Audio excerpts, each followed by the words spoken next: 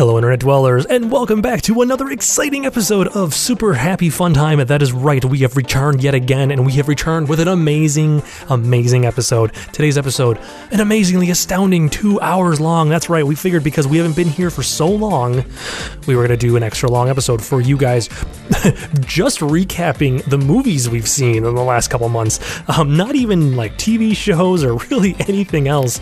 We specifically kind of kept it to a minimum just because we knew there was so much that we wanted to go over to. We do go on a little bit of a tangents. We talk about where we've been, what's been going on, all that fun stuff. But yeah, get back, sit down and get ready for some awesome movie talk.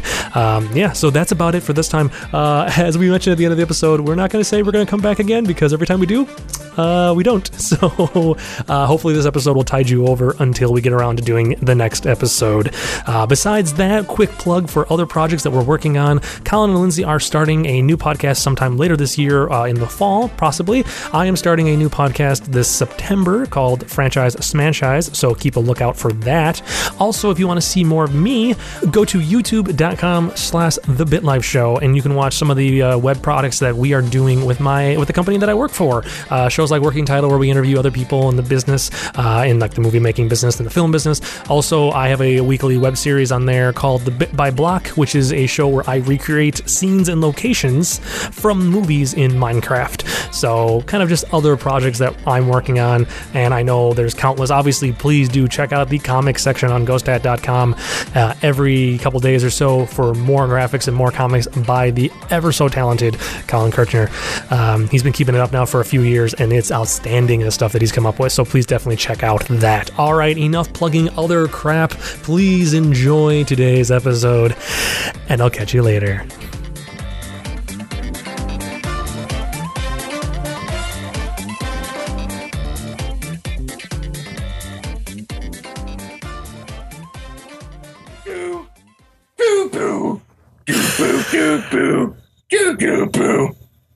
And that's the start of episode 27. All right. Start of the episode.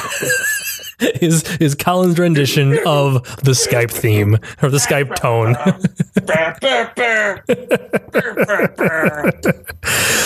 That's exactly what it sounds like. It's gonna be terrible. I swear to God. Just the wave. I'm looking at the waveform. It's terrible. It's all over the place. Oh. Look at all that peaking. That's sexy. Well, yes, it is. Well, that's what happens when we don't do an episode for 4 months. I mean, really, when you think about it, I mean, I was busy. Okay, we're all busy. Yeah, I had a little thing called moving and stuff. Yeah, I mean, like, you guys finished up your podcast, which is more than any of our podcasts combined. The Top Shelf AFI podcast has more episodes than every other podcast on the network combined does. That's insane. It is insane. It is. Why? If it makes you feel any better, Super Happy Fun Time is the second place. That is true. Because this is episode 27, everybody. Welcome to episode 27. It is 27. When I was like making this file, I was like, is it 27? I'm hoping it's 27. Yep, I had to look it up because I wanted to make sure before we started. Actually, okay, hold on, Colin. Hold on. I need to clarify something. Technically, Super Happy Fun Time is tied as of this episode for second place. What? With what? Bottom of the Barrel had 27 episodes. The last episode, however, the last episode of Bottom of the Barrel was October 30th of 2013. And it was Return of the Killer Tomatoes. The last episode was 27 you gotta be kidding. episodes. Of all the episodes, that's the one that you guys end on? That was the one we ended on because we were planning on doing more, and then it kind of just tapered off. But yeah, no, that has 27. Famous Person Storytime is third. Yeah. Because that's got 21, and then everything else has got like 6 at the most. So, but yeah, all the other episodes combined is still less than AF Shelf. AF Shelf. We should just call it AF Shelf. We should. Excuse me, I'm gonna have another glass. Well, probably will. I'll have another drink of my wine. Well, I've already been drinking today, so So I saw. That always helps. Yeah. It's okay, because I'm sitting here drinking a nice Spanish red wine, for those of you who are curious to know. Tres Picos. Fancy, sir. It is. I just had like beers from the. What was actually my last beer? I can actually look it up on my phone. I was to say, did you check in with it? I did check in with it because that's how I am. I want there to. After I got Untapped, and this isn't a sponsor. I love this. I love Untapped so much. Go in and just check in with certain stuff. The last beer I checked in was a Wheat Monkey, which is a lakefront brew. Interesting. Really good. The other one, and I love this name.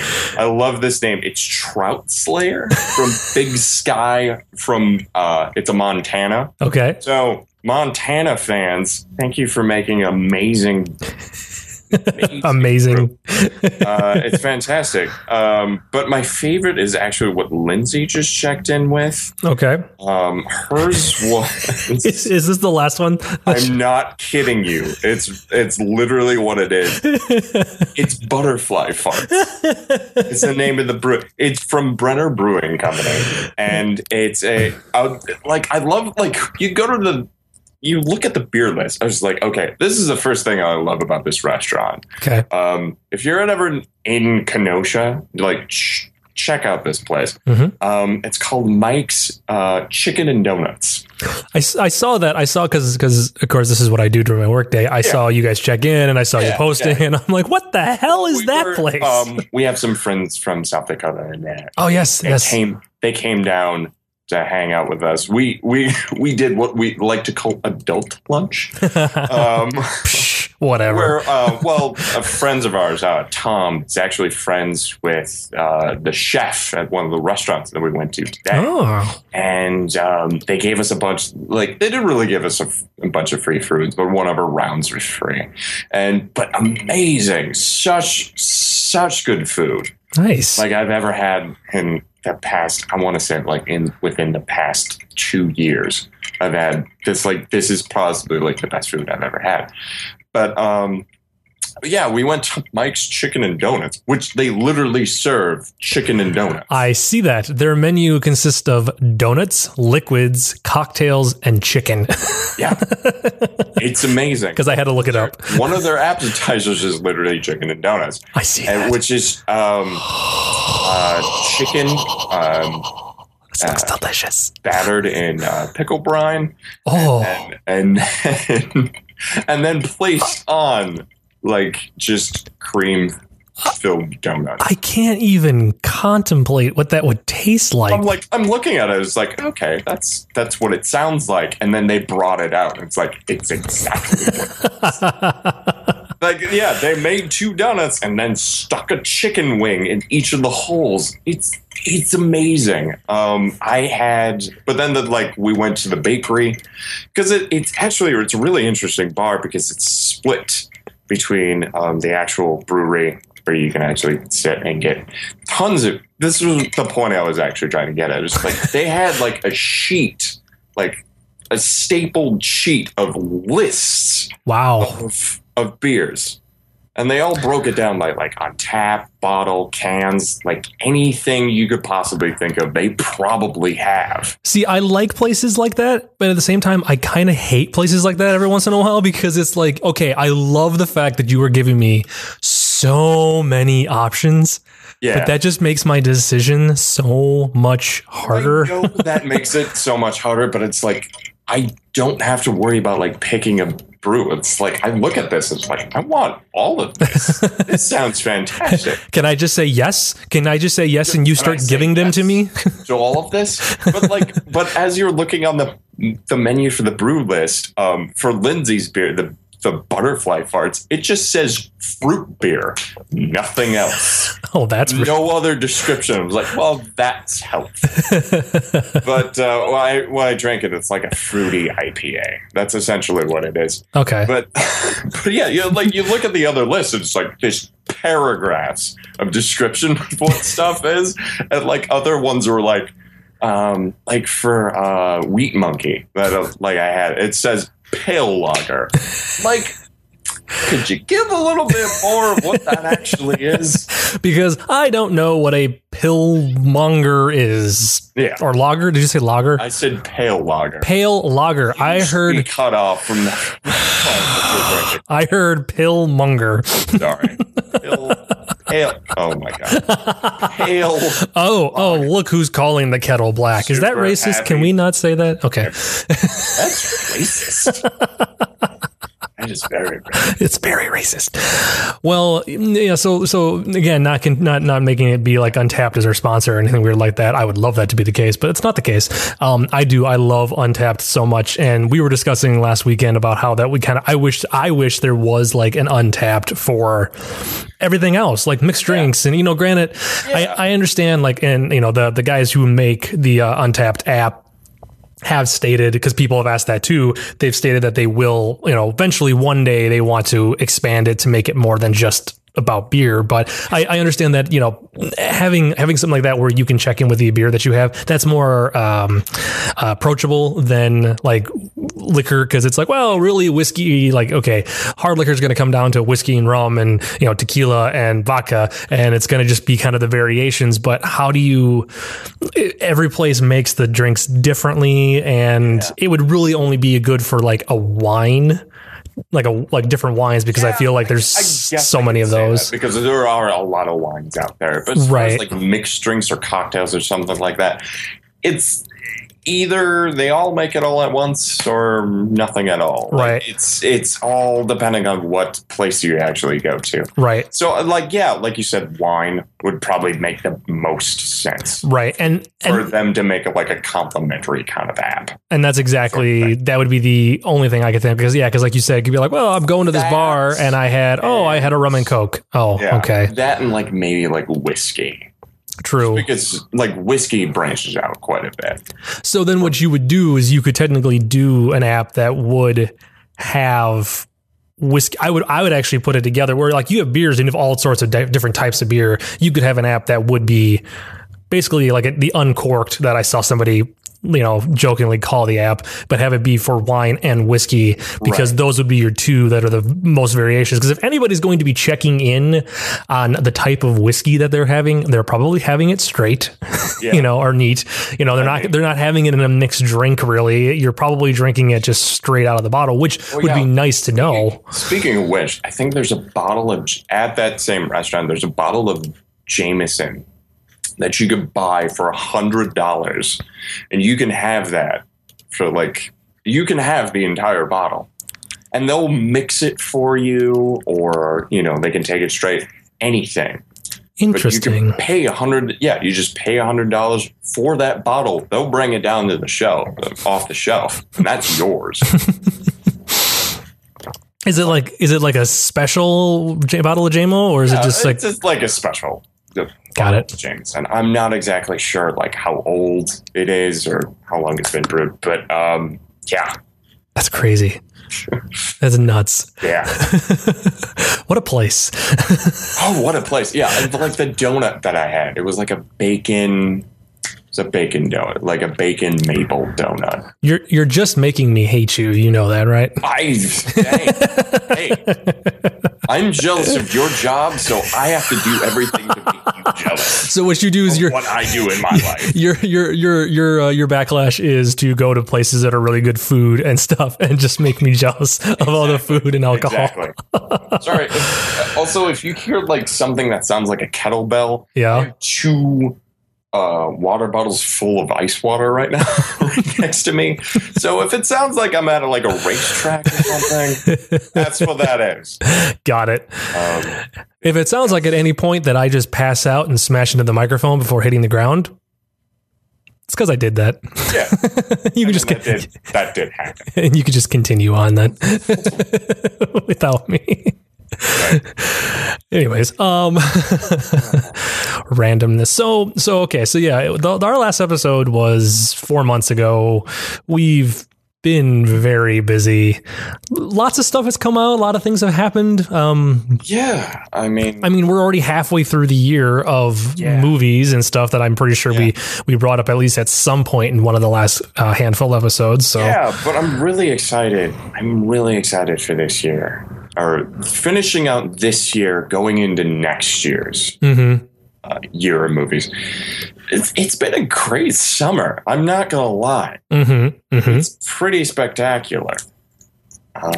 I will agree. Like you're just talking like from what has been out, what's been released so far, and all that stuff. Yeah, and what's coming. It's way too much. Let's recap. So like I said, the last episode was March. So whatever came out between March and so what came out post March this year? What has been some of the stuff that you have seen? I guess I could say Kingsman, but that was before. Let me look. I know I was just trying to get up a list to see what was oh man, this is going to be what's coming out. I want to see what came out. Curse me. I guess I could just do 2015, can I? I know I did get to see. Okay, so let's see here. March going into April. There's been like so much stuff. I felt like April didn't have a whole lot of stuff. Because it didn't really start until we hit the new year, or not the new year, until hit the summertime, basically. Yeah. Hit the summertime. I really do need to stop drinking. So we're going to put this over here. I kid. This is coming back over here. I do know that there's been like just in the recently, there's been a handful of movies that I've seen. Got to finally see Jurassic World. Yes. Which came out a few weeks ago, or I don't know, about a month ago now? Yeah. Ish. Got to see Jurassic World, which was really cool. Did not get to see the new Terminator. Sadly, I kind of wanted to, but.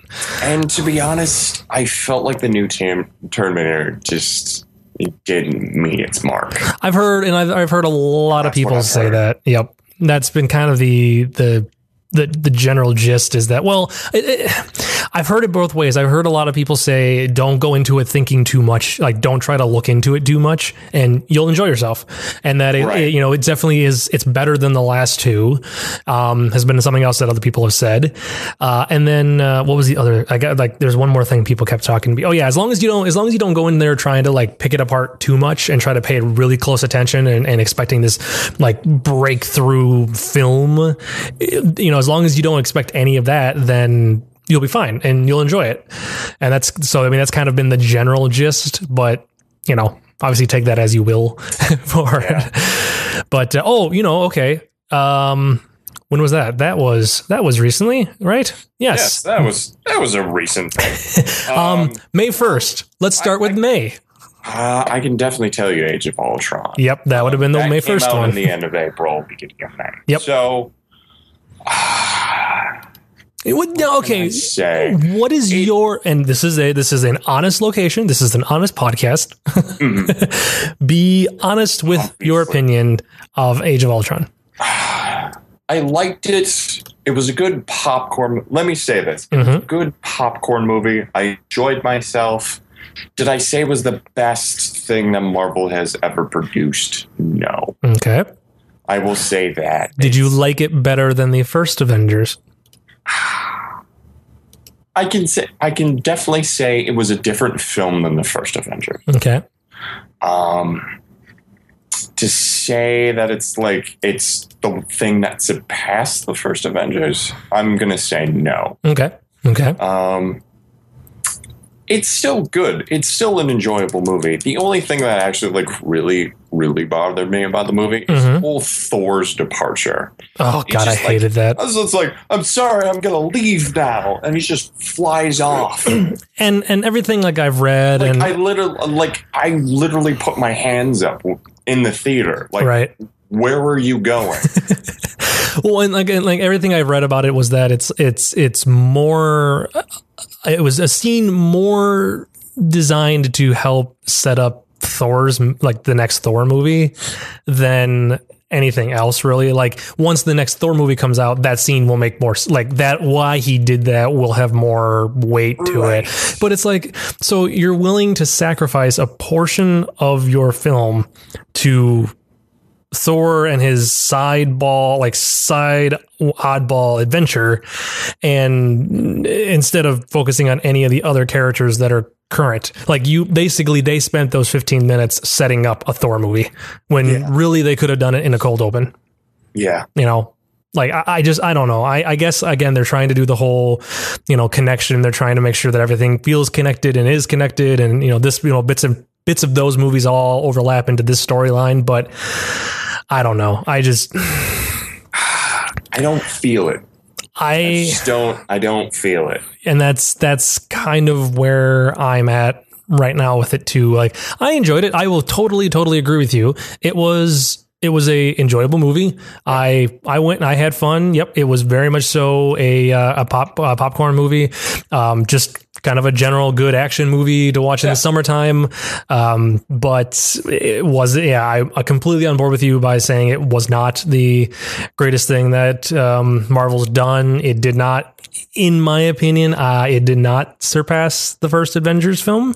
Yeah. But it was very different. And, you look at it from that point of view and you still enjoyed it, but it's not like I'm going to be like, oh my God, it was the most amazing movie ever and I loved it. The performances were good. Everybody did like a great job in the film. But like, as far as story wise, it felt like its own separate thing. Right.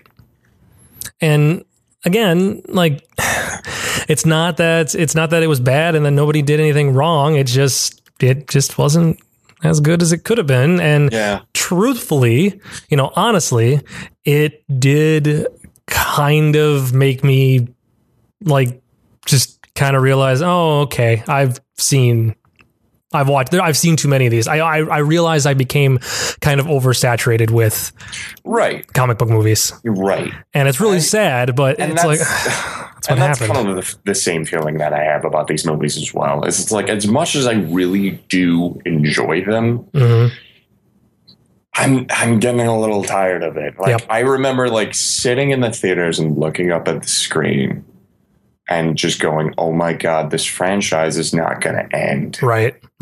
And I'm kind of like freaking out. It's like, there's too much.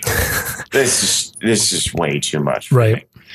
But and that's not saying it's a bad thing. I love the fact that they can do that. I love the fact that we're in a world right now where they are producing this. Happy as far as movies and TV right now. This is an amazing time. I really enjoy everything that's out there right now. But the problem is when they start shoving a new Marvel movie every 6 months. Right. I get kind of concerned because it's like I don't have enough time to cool down between movies. Right. Which, I don't know. It's tough. It's very, very tough. But here's the thing. Like, as much as I didn't really like Age of Ultron, this kind of sets up. It's like it almost feels like Civil War is actually a part 2 of what happened in Age of Ultron. Yes. The connections are just, and not in a bad way, but it's very much so like slapping you in the face going, hey, look, we're building up to something, don't worry type thing. Yeah. And again, that's not in a bad way of slapping you in the face. It's very much so because just like it's coming. If you didn't like Age of Ultron, you don't really have to worry because Civil War is just like right around the corner. Right. So there is that. Yep. Speaking of which, we might as well, since this is kind of like on the same subject, we went to go see Ant-Man last weekend. Yep. That was a really entertaining film. I enjoyed Ant-Man. I've heard a lot of people say they don't like it. A lot of people being like, it's mixed bag. It's not my favorite Marvel movie. It was kind of slow. Everybody likes the Thomas the Train moment. Everybody I know has loved the Thomas the Train moment. That's my favorite moment in the entire film. It's just like all of a sudden it's just like, oh yeah, we can do these types of things now. Yep. Because it's Marvel and it's also Disney. And it's just like, yeah, we can do whatever the hell we want now. I was reading some articles of like what was the separation between what was actually written by Anna McKay and Paul Rudd and what was actually done by Edgar Wright and his writing partner. And I felt like almost like that Thomas the Tank Engine bit was actually from Edgar Wright's It feels original, because it sounds like it's like Edgar put the whole spine on the story. Okay. Like every beat, every main justification for the actual story was all him. It's just, I think Adam McKay and Paul Rudd came in to actually like fill in some of the other gaps and actually develop some of the characters a little bit. And I definitely feel like that Thomas the Tank Engine beat was from Edgar Wright. And that's very possible, you know. Like I kind of hope that maybe someday they can actually like release the script, you know, of what they did. So I'm hoping someday like Edgar Wright will actually like, this is what we did, and what ours was going to be. Story. I will say this: I loved, and okay, so as per usual, this movie is still recent, so I guess spoilers. Kids, if you don't want to hear, I'm not going to try to give much away. It's a superhero movie, but I feel like there's not much to really give away. The only thing would be the cold open. Yeah. Right. Yeah. And so I won't go into details about the cold open. I won't say anything about the cold open except for the fact that I loved that they made Michael Douglas, again, not really much spoilers. Michael Douglas plays Hank Pym. Hank Pym. He plays the original Ant-Man. Yeah.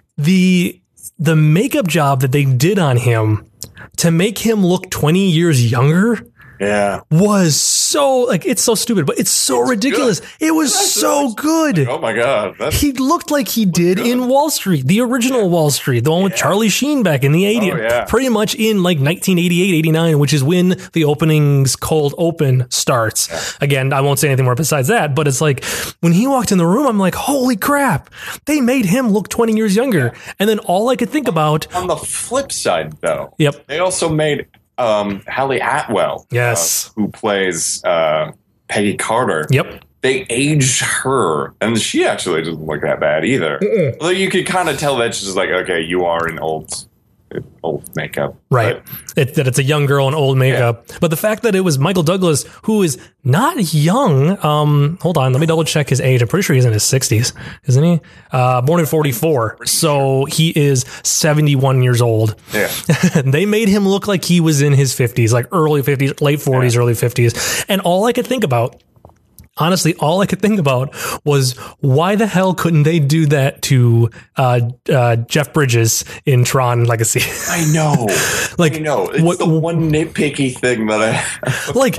And again, okay, so I'll talk about Tron Legacy real quick. But you know, I'm spacing on the guy's name. What was the younger version of him that was stuck in Tron? Not Neo. Kevin Flynn. Yep. So, but the Flynn inside, that the younger version of him, like, looks like a young Jeff Bridges. Yes, a lot. But then when the mouth moves, you can tell it's not entirely human, that it's a lot of CG. I want to know what they did to Michael Douglas to make him younger. If that was just a hell of a lot of makeup, you know. I think it's half and half, to be honest. Do you think they did what they did with X-Men? When they made was it Last Stand? When they made Patrick Stewart younger? I was actually going to say Benjamin Button. Okay. Just because I'm thinking like Brad Pitt at the end of the movie. Okay. Because they make him look like a teenager essentially towards the end of the film, and it looks like him, just a really younger version of him. I'm actually looking online right now. Yeah. To see what they did. They ended 25. They gave him acne and stuff too. Like it's really spectacular. But how they did it, I think, was a really smart way to actually make him look. Okay, here you go. Okay. This is funny. This is from vulture.com. It's a company, Lola VFX. Was the company who de-aged Douglas for Marvel. Yeah. Lola first got into de-aging in their work for X-Men: The Last Stand. But their breakout moment came on the Curious Case of Benjamin Button. There we go. God, we nailed shit. It's the same group of people that did all three of them. God. Oh my goodness. They also created the skinny Chris Evans for the first Captain America. That makes sense too. So, Yeah, that's so weird. It's weird to me. So I'm trying to. The only solution they decided was to view as much of Douglas's late 80s films as possible, as closely as possible. They found themselves watching Wall Street, not only for its dramatic indictment of corporate greed, but also for the great shots of Douglas's middle-aged wrinkles. Booyah, bitches. Look at that. God, we call so many things in this podcast. Come on, guys. Okay, seriously, anybody listening at home, I did not read this. We are like freaking fortune tellers at this point. Good Lord. Oh, that is nuts. No, it's true. It's true. I almost get this sense like anything that we say on this podcast eventually becomes true. It's so weird. The most obvious thing is that the skin along the jaw is in most people tends to get lower and lower and sag a little bit as you get older, particularly around the throat and the Adam's apple area. You'll also get buildup of extra skin. Yes. One thing we'll have to do to de-age someone is restore that elasticity and trying to not only remove the excess skin, but pull it back up to where it once was. So they added a little bit more fat to the middle of Douglas's cheeks. And since human ears and noses never stopped growing, they also had to shrink Douglas's back to their 1980s sizes, as well as remove some of ear wrinkles. Then it came time to restore what they call Douglas's youthful glow, adding shine to his skin and hiding the blood vessels in his nose. And that's what they did. So it's all CG. That's all CG. That's crazy. Amazing. Like, okay, no, good. No, that okay, really good. Maybe they put him in a wig to at least get his, or they dyed his hair or something to at least get the hair done. Yeah. But then the fact that the rest of that is CG, that is amazing work. That looked like I sat there going, impressive. I was like, no, they had to have put him in makeup. That must have been the only way they did that because it did not look fake. No, because I'm looking at him like, I'm pretty sure that's that digital right aging thing. Oh, it was not, but I loved it. That was brilliant. That was so that's all. I don't even know. Honestly, I'm not even going to lie. I have no clue what happened in that opening because I was so set on watching it. The opening actually, it takes place in the Triskelion, which is actually from Winter Soldier. Right. They're just building it. Like they're just building it. So it's like, oh, well, that's kind of cool. And like Hank Pym's like really mad. It's like, you guys stole my formula. And they're like, just like that. And Tony Stark's dad is like, hey, calm down. We could use some real good with this. Tony Stark's dad played by the... Yeah, I also like that. That was actually... Played by the actor who played him in what? The first... two Iron Man in the footage. In the second Iron Man. In the second Iron Man. In the footage that you see of him talking to Tony and all that stuff like that. You see him briefly in the first one. I'm glad they actually did that and not did Dominic Cooper. Yes. Which doesn't and I hate that because it's like you look at him, it's like, yeah, he looks like a younger Tony, but he doesn't look like how he does when he's like in the 1960s or 1980s or whatever. Right. And like having that young of an actor portray like another version of Howard Stark is perfectly okay. Yeah. But don't put him in old man makeup. Yeah. Because then at that point, then it's like, oh, wait a minute. Looks weird. Yeah, which I really thought that's what their plan had been. I thought that's what they were going to do. I'm like, guys, don't do that. That looks weird. But for some reason they couldn't get him back. And yeah, but that was so cool. And again, that's why. So between seeing that actor, between seeing Peggy Carter in there, and then the young Michael Douglas, I was just like, I don't even care what's going on. I don't care. I'm just enjoying all of this awesome cold open. It was awesome. But yeah, like that, I like the film. I mean, Paul Rudd did an excellent job. Yeah. And surprising for a guy because he's usually like the goofball type of character. Because it's like when I think of Paul Rudd, I always think of his character from Wet Hot American Summer. See, and it's just like where the stuff's like, pick that up.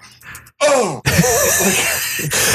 bit about picking everything up. He always just because he plays that character really well. That's the thing. Yeah, that is the thing. Which, by the way, side note, I love I can't wait for the Netflix series when that comes out. That's going to be amazing. Oh, yes. Which it looks like they got everybody back. They did. Which is did get everyone back. And they're playing everyone when they're 17. Yep. Which, and like, some of them look worse than they did the original film, which I think it's going to be great. That just adds to the comedy of the movie / the show. The fact that this takes place early. This takes place on the first day of camp, whereas the movie took place on the last day of camp. So now we're going 3 months sooner, and everyone's 10 years, 15 years older. Like that's just it's like they're just at this point. It's totally just we're playing this for the jokes, for the laugh. Oh, so good though. I love it. But so Ant-Man, we both kind of in agreement that it was good. There is a good mid-credit sequence. Also, there is an end credit sequence that I actually looked up. That is actually cut from Civil War, and that's exactly what I read too. Yeah, which is interesting because it's like I was looking at it. It's like, why does that scene look so weird? Because it's like you look at the cinematography for Ant-Man, and then you go to that scene, right? Like, why is everything looks so weird? Why is that? It's because it's pulled from a different movie. It's going to have completely different. Different filmmakers behind it, different style and all that stuff. But it was still kind of an interesting little addition, just being like, oh, that's funny. And having said that, now I don't know that we should probably keep quiet. But the one thing I realized while sitting there personally, in my opinion, I totally can see Paul Rudd acting alongside of, Robert Downey Jr. and Chris Evans and, and all those other guys. Like he fits the group perfectly. And having seen how they presented Ant-Man in the movie. I could also see him kind of being like the new guy. Right. But him working like the character of Ant-Man, because like I realized Ant-Man was always one of the original Avengers, but they never did him because they didn't give him his own movie to develop. But it's like once I saw them in this movie, I went, oh no, okay, that character totally works in the rest of the Avengers. I can buy a guy shrinking and enlarging and running around and jumping. Like I can totally buy that, and seeing him right alongside Iron Man and the Hulk. Like, got it. No, you don't have to try to sell me on that character, trying to be like, look, he'll work. Trust me. He does. And that made me happy. So I think it's great. Yes. All right, well, let's move on. After Ant-Man, so we kind of jumped around a little bit, but we also had Mad Max Fury Road came out. That was May 15th. Absolutely love that movie. That was a fantastic movie. Oh my God.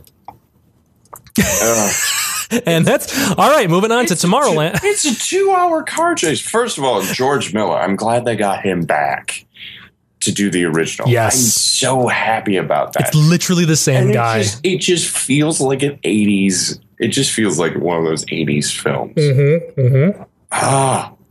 It was so well done, and you nailed it on the head when you said it's a 2-hour car chase. It's a 2-hour car chase with about 10 minutes of like rest. Yeah. Just enough to make you kind of go like to catch your breath, to kind of go, okay, holy crap, that was nuts. Yeah. All right, back into it again. Let's go. Yeah. Because like everything was good. Like, and like that's the other thing I enjoyed about it. It's like that's all practical. Yep. And that's the thing. Every single shot of that is practical. Practical with a lot of, like not a lot, with a bunch of visual effects to tweak certain things or to like get rid of, like to enhance the scenery or enhance the world that they're in. There's like one visual effect, and I know they did this at the end of the film, and it felt like a cheesy like 3D type of thing. Okay. That was like the only thing that I thought that like felt out of place in the film. It's just like, this feels weird. Why did you have to tailor to that gimmick? Right. But other than that, like, it was one of those films where just like I saw like a lot of previews and stuff. I think I built up the hype too much. So when I actually watched the actual film, I'm like, yeah, it was all right. but then I was like, I I sat there through like after seeing the film, and it just kind of grew. And I was just like, I really, really like this film. It was a great movie. Now I've seen the originals. I don't know. Have you seen the originals? I have not. Okay. I always wanted, like, we were trying to scramble and try to find the other three. Okay. Before we actually saw the film, but then I was like reading a lot of reviews. It's like, hey, you didn't see the first one or any of the other ones, you don't really have to worry. Correct. Like, his name is Max. He had a family. They died. Now he's kind of a drifter. Well, that's what I leaned really over. All you need to know. And that's what I leaned over to Lindsay right as the movie started, because in the beginning of it they have like some of those random flashes of like a little girl and stuff. Now this one, according to George Miller, right? I'm saying that right? Yeah, George Miller. According to him, it's not necessarily a sequel. It's also not necessarily a reboot. It's kind of just the whole point is that the character that Mad Max has always been kind of like this character that people tell stories about, and like, oh yeah, he totally came in here and did this with us and then left again. That's actually what I like about it. So it's that, like, he's just kind of this legend, almost like this drifter, and this is just a story. It's a story. It's a tale of what we know about it. So when does this take place in relationship to the other ones? We don't really know. Yeah. I mean, you can kind of guesstimate. Yes, right. What it is. But it almost reminded me of the TV show, at least when I was watching it as a kid. It kind of reminds me of Samurai Jack. Okay. Where like each episode was kind of like its own. It was almost like an episodical type of thing where it's its own story. And like there's not necessarily like there is like some connecting elements throughout most of them. But really, like you could like turn on an episode and watch it. And watch him like, okay, I need to go help these people. He saves these people, and then he just keeps moving on. That's how kind of the same idea that I got from this movie. Okay. Like, he just shows up, kind of like helps out whoever he needs to help out. Once he thinks the job's done, he just disappears and moved on. It's very much so like the old kind of like old Western stories, you know, kind of like the where it was just he wanders on, he does his help, and he wanders off. That's all that it is. It's almost like the Dollars trilogy. I mean, with the hero with no name, Clint Eastwood. He just kind of shows up in town. It's like, oh, what's going on? And he kind of does stuff for his own benefit, but really he's just like, okay, I'll help these people out because they look like they're struggling. Right. And he'll just do that. And then once he's done, he'll move on. Right. And having been a person who I've, like I said, I've seen the original 3 Mad Max movies, and going into it, I'm not one of those people that being like, oh, there's no way this is going to compare to the original 3 because the original 3 is superior. And, you know, I'm not that type of person. I was ecstatic that George Miller came back as it's the same guy who made the original 3. Excellent. He can do whatever the hell he wants with his movies, in my opinion, which this is where talk about Star Wars gets a little iffy, because my opinion is not the same when it comes to George Lucas. Right. The thing is, it's like with George's stories, or George Miller's story. Sorry, there's 2 different Georges. With George, do you have to do Lucas when you talk about Lucas? Do you have to do the George voice?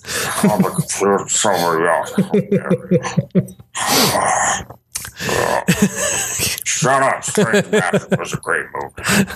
Yes. But okay. So here's my opinion. Here's the difference between what George Miller does with his movies and George Lucas does with his. George Lucas can't write. No, and like I'm reading the making of Star Wars, and he blatantly admits it. Yeah, he flat out says, right. It's like I'm sorry, I'm not great at this. But the studio left him in charge. Yeah, we also have Francis Ford Coppola to blame for that too. Also very true. He's like, no, keep writing. It's just like, you'll get good at it one day. Well, and then Clayton, George, I can tell you that much. You can't talk to me like that. Like, yeah, I can, George. You can't. No. I'm George Lucas. I made the Star Wars films. I made Star Wars. And all my space bitches agree. But that's Halloween. I've been that shit. Where's the lightsabers? But when it comes to Mad Max, is that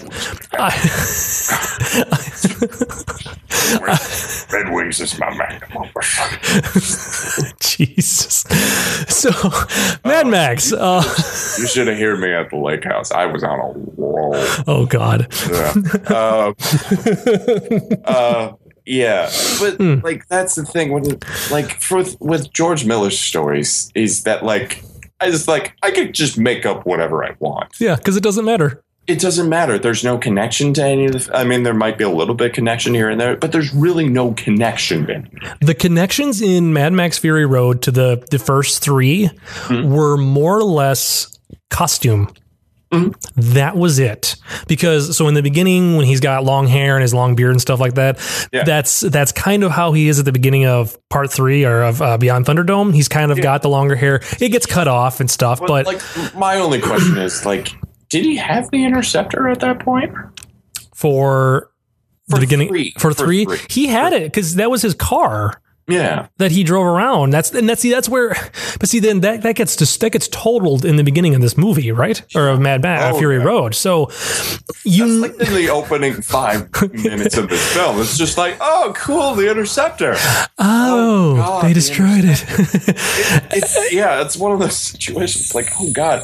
Well, like, that's the other interesting thing as well, because you look at the origin story and you have no idea like what exactly happened. Right. Some saying are like nuclear war, others saying like a water war or something like that. Right. Kevin Costner comes in. I don't know.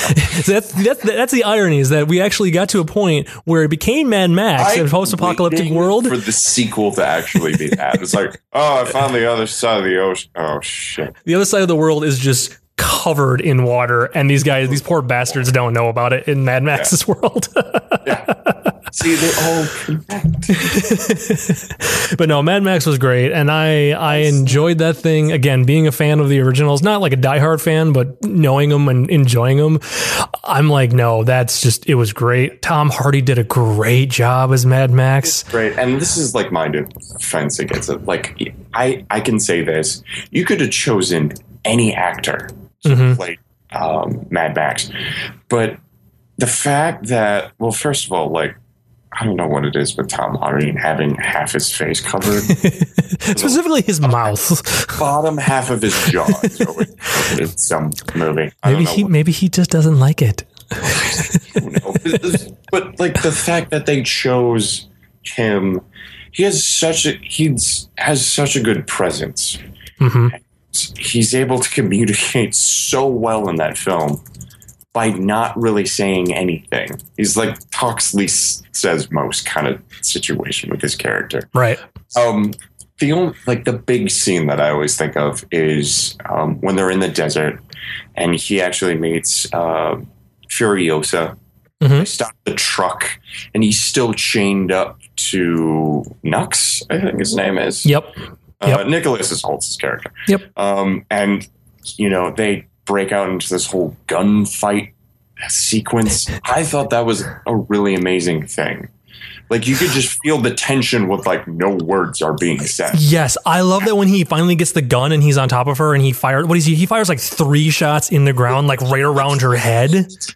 3 shots. Oh my God. I was like, you have won me over with this movie, because that intensity is so brilliant that I'm like, I don't even know. There's no words. It was just so well done. Yeah. So well done. I loved it. Speaking of which, Charlize Theron, wonderful job. Yes. Wonderful job. Like, I've always liked her as an actress, especially since Monster. But, she just developed she was like the first female protagonist that wasn't overly sexualized. Yeah. Had most of the power throughout the entire film, and wasn't a love interest. Correct. Yep. That's what I loved. And she was disabled. That's true. Like, the other thing that I actually enjoyed is just like, you have this really powerful female character that could I almost want a Furiosa movie. Just to know, like, the backstory? Yeah, not even a backstory. Or just a movie? Like a Mad Max type of thing where it's just her. I was like, I would just love that. That'd be cool. I know the internet just loves her. Because it's like, I look online, I look through Tumblr, and there's just hundreds of Imperator Furiosa fan art just everywhere. Because she is fantastic. Well, and I know, our friend Julia, she went out, saw the movie, and then immediately bought the movie poster that had Furiosa as the, like main focus of the sequence. So it was just like, because that's how much she enjoyed it. Oh, and actually, it looks like somebody has uploaded that fight sequence onto YouTube, and I am watching it right now, and it will be posted onto the website. So, yes. For those of you who haven't seen the movie and want to see this sequence, go on to our page. And that should be just like a teaser, a demo of what this movie's about. Because it's so intense. It's 1 minute and 54 seconds long. That is it. Are you serious? It feels longer. It does. It felt so much longer. That's amazing. Yeah, it's good. But so it'll be on the website. I've embedded it right now because I'm keeping track with us. So yes, definitely go on and check out this scene, because this scene is just hopefully it stays up and people don't pull it. But yeah, it's good. So, all right, well, let's move on so we can get through everything here. Now, because I have a list of all the movies that came out. Tomorrowland came out May 22nd. Did you guys ever go see that? I didn't go see it. I kind of had wanted to see it just because it's it's Brad Bird. That's true. But yeah, I didn't go see it. Apparently, it didn't do very well. Yeah, it kind of, from what I can tell, it kind of just it was there, and then it kind of just quietly went away. Which was sad, because it's like the other thing I heard in an interview with Star Wars, the whole thing with Star Wars, like Brad Bird was approached to do it. It's just like, guys, I can't leave this project. And it's like, I'm doing Tomorrowland. I can't leave. It's one of those things, like it'll probably always be like in history, one of those points where people will talk about it being like Will Smith turning down the part of Neo in The Matrix. Oh my God. I never heard about that. Oh yeah. He was offered the part of Neo. Holy crap. But he turned it down to do Wild Wild West. Oh my, are you serious? Mm-hmm.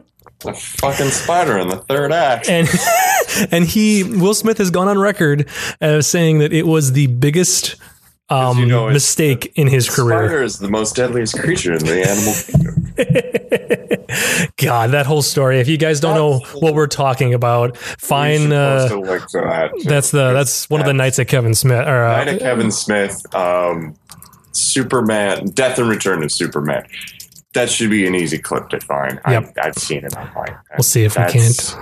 Yes, Superman lives. That's a great story. Basically, Kevin Smith goes into talking about the whole ordeal with him. His whole process with writing for the Death and Return of Superman, which that documentary should be almost done.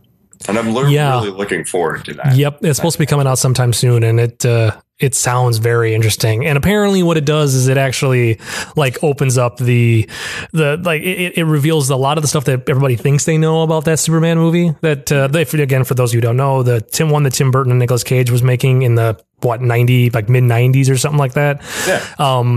That Kevin Smith, the guy who wrote Clerks and Dogma and Jay and Silent Bob and all those, that he wrote. A lot of people like the photos that showed up online years ago about the what the suit was going to look like, where it's like that pearlescent or it was that purple and stuff like that. How in reality those photographs aren't exactly accurate. Yeah. And that there are more, which the documentary goes into and actually shows, and that how those were really early prototypes that weren't done being painted. The pearlescent see-through one was literally only going to be for 2 shots in the entire movie. Yeah. Little things like that this documentary goes into, and it's very interesting. It's very, very interesting from what I've heard. I'm really looking forward to that. Hey, look at that. I found the whole thing. So I will post this on the website. Might as well we'll post that one too. Oh my goodness. You guys are going to have so much research or so much homework to do after we. Oh God. Yeah. But no. So, yeah, I'm pretty sure Brad Bird's turning down Star Wars will just go into the history as shit moment, you know? Yeah. Well, we should actually. I just remembered this quick side note about this is going back to the Marvel thing. I know we kind of passed over it. Mm-hmm. The whole Spider-Man situation. Okay. I was really happy about it.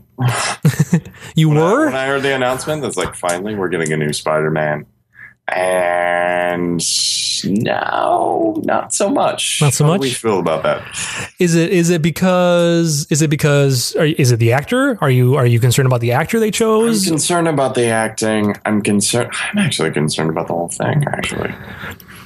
Just because it's like I enjoyed Andrew Garfield so much. Mm-hmm.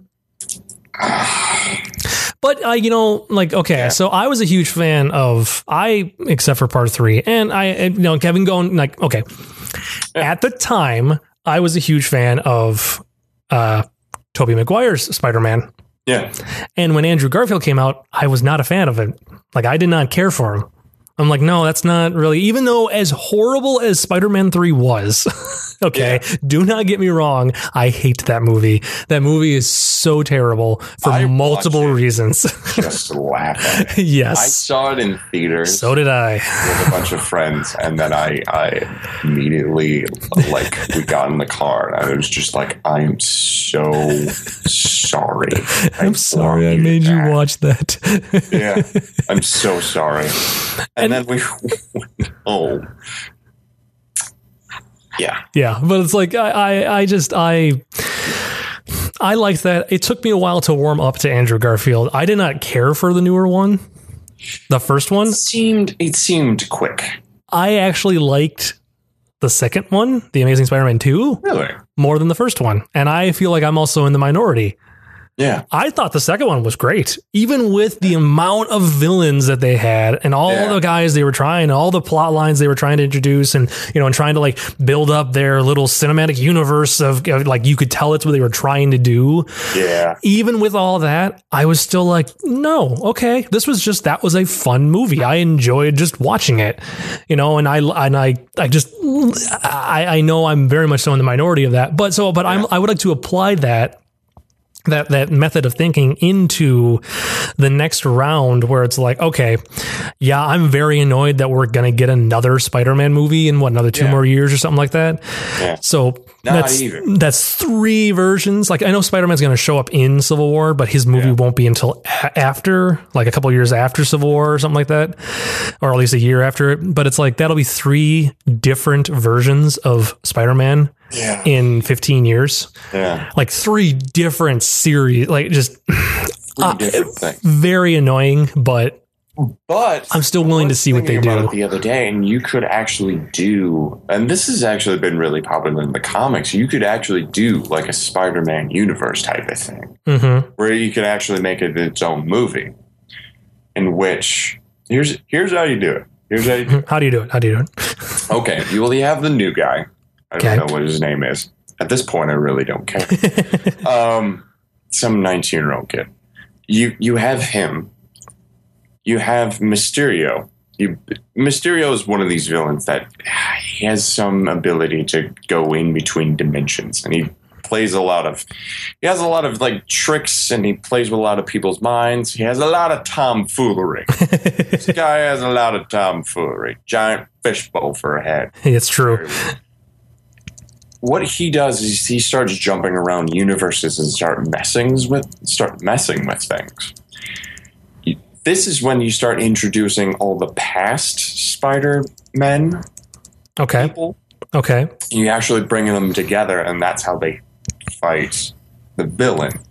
And what you could do is actually bring back Garfield. You can bring back Tobey Maguire. You can even bring back Emma Stone, because in an alternate universe, Gwen Stacy actually becomes the next Spider-Man. Okay, yep. Instead, Spider-Gwen highly recommend picking that up if you're a big fan of comics. It's a really interesting story. It's just almost like flip, like if you just change the gender roles of stuff, where as Gwen Stacy's the hero, where Peter Parker is just kind of, I guess you could say, the damsel in distress. Oh, it's it kind of is. Well, I mean, like, there's this whole thing. Instead of like Doc Connor's turning into a lizard, Peter Parker turns into a lizard. It's this whole thing. But and then you could bring in like stuff like, I don't know, Donald Glover as Miles Morales, maybe.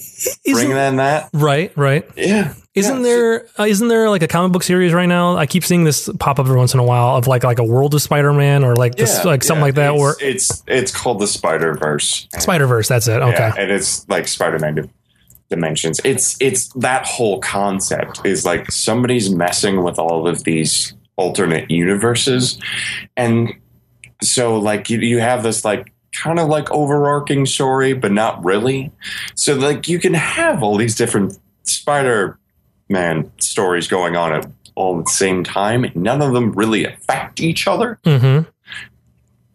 Marvel, that would be Sony. Because then right there they can explain, like then at that point they can use it as not an excuse but as a way to go, hey look, even though we made those other Spider-Man movies and we stopped making movie entries in that series, they still matter overall. Like they are all still part of the same world. Hey look, we did this on purpose. Like it's that whole yeah fake, but like I'm a freaking genius. That would work. That would very well work. And then because then like that would just open up this whole thing being like the Spider-Man from the current Marvel world that hasn't been made yet, could be like, wait a minute, there's Miles Morales, but keep going. Right. True. But he could be like, talking to the Tobey Maguire one and actually, talking to the Tobey Maguire one and I guess, and the Andrew Garfield one going, wait, there's no Avengers in your guys' world and they have no idea what those are. Like you can have that moment where they acknowledge the fact that it's pre that whole thing happening and just being like, well, like acknowledge the fact that their stories are similar but different still. But just like I know that would be good. That'd be kind of fun. That'd be enjoyable and just do its own little movie while it still connects into, so like it's part of the Marvel world kind of where it's like that Spider-Man can still, the current ones can still, he's still part of a world where there's Avengers and there's there's Daredevil and all these characters, but is still part of, but can be off on his own adventures with the other Spider-Man. Absolutely. That'd be interesting. That'd be very, very interesting. Or do a Netflix series. Oh yeah. Do like a Daredevil. This kind of actually like dovetails into my next point. Which actually came out in April, so this all kind of works. Perfect.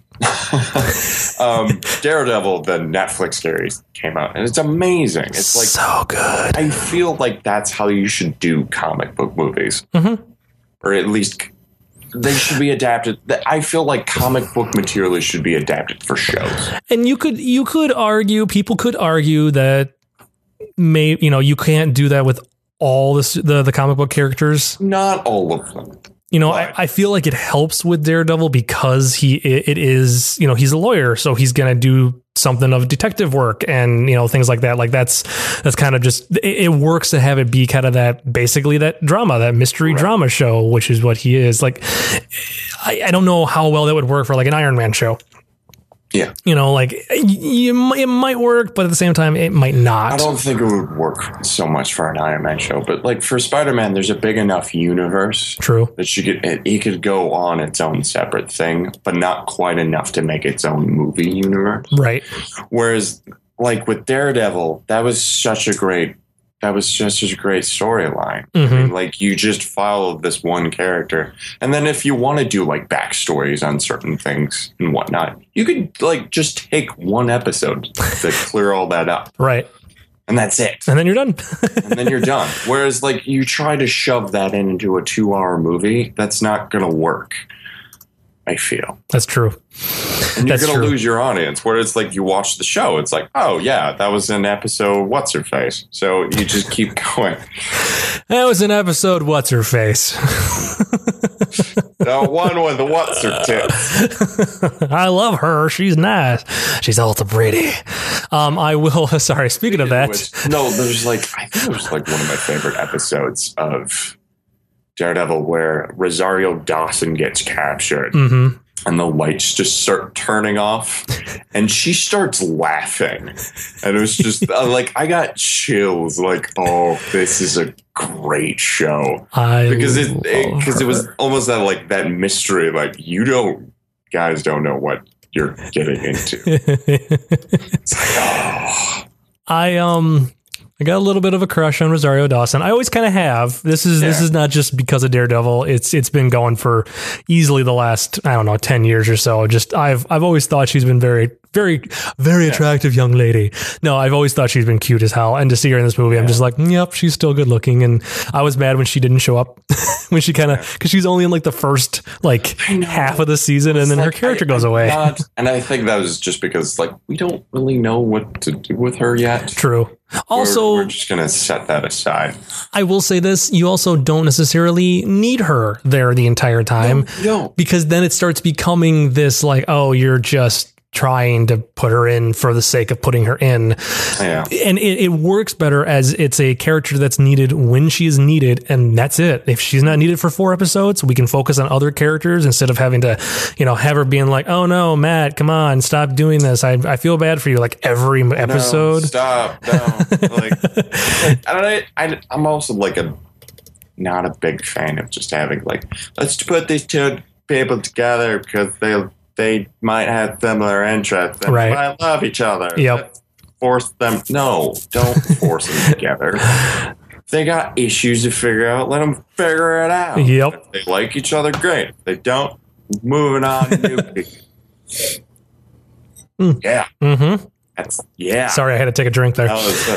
Also, Vincent D'Onofrio. Oh my God. Lord, that man is terrifying. I am so scared of him in a good way. He did an amazing job. Such a good job. I think it's what it also, and we kind of talked about this off mic, but just this idea that he almost, as he acts and as he moves around, he almost looks like somebody that actually has some type of mental disorder, Asperger's or something like that. Somebody who's a little bit too intelligent but doesn't have the social skills to actually interact with certain things. Yep. Because it's you look at his relationship with Vanessa. He's this crime boss, but at the same time, he's just kind of almost seems like this bumbling fool when it comes to actually romantic gestures and stuff like that. It's I don't know what to do. I have giant hands. Where do I put my hands? I these paintings with this rose that I crushed in my hands because I'm gigantic. But it's it's not even really gigantic, but I'm. But he looks okay. So Kingpin in the comics is obviously drawn to be gigantic. He tried to be very big and imposing, very huge. And I understand why they got Michael Clark Duncan to play that character in. By the way, I need to bring this up. Lindsay's I want to watch Daredevil. It's okay, well, we got to watch the Netflix series first. Yeah. And then I have to show you and then we have to watch the movie version. She's okay. So we got done with the Netflix series. This is great. And she was all worried, do I need to see the movie? I'm it's really better if you did. And we got through it. It was an amazing show. Again, I can't gush about this show enough. Yep. But we watched the Ben Affleck version. It was just and I know what you're going to say. It's you should watch the director's cut. It's no. She has to. She's got to see the crap first before she.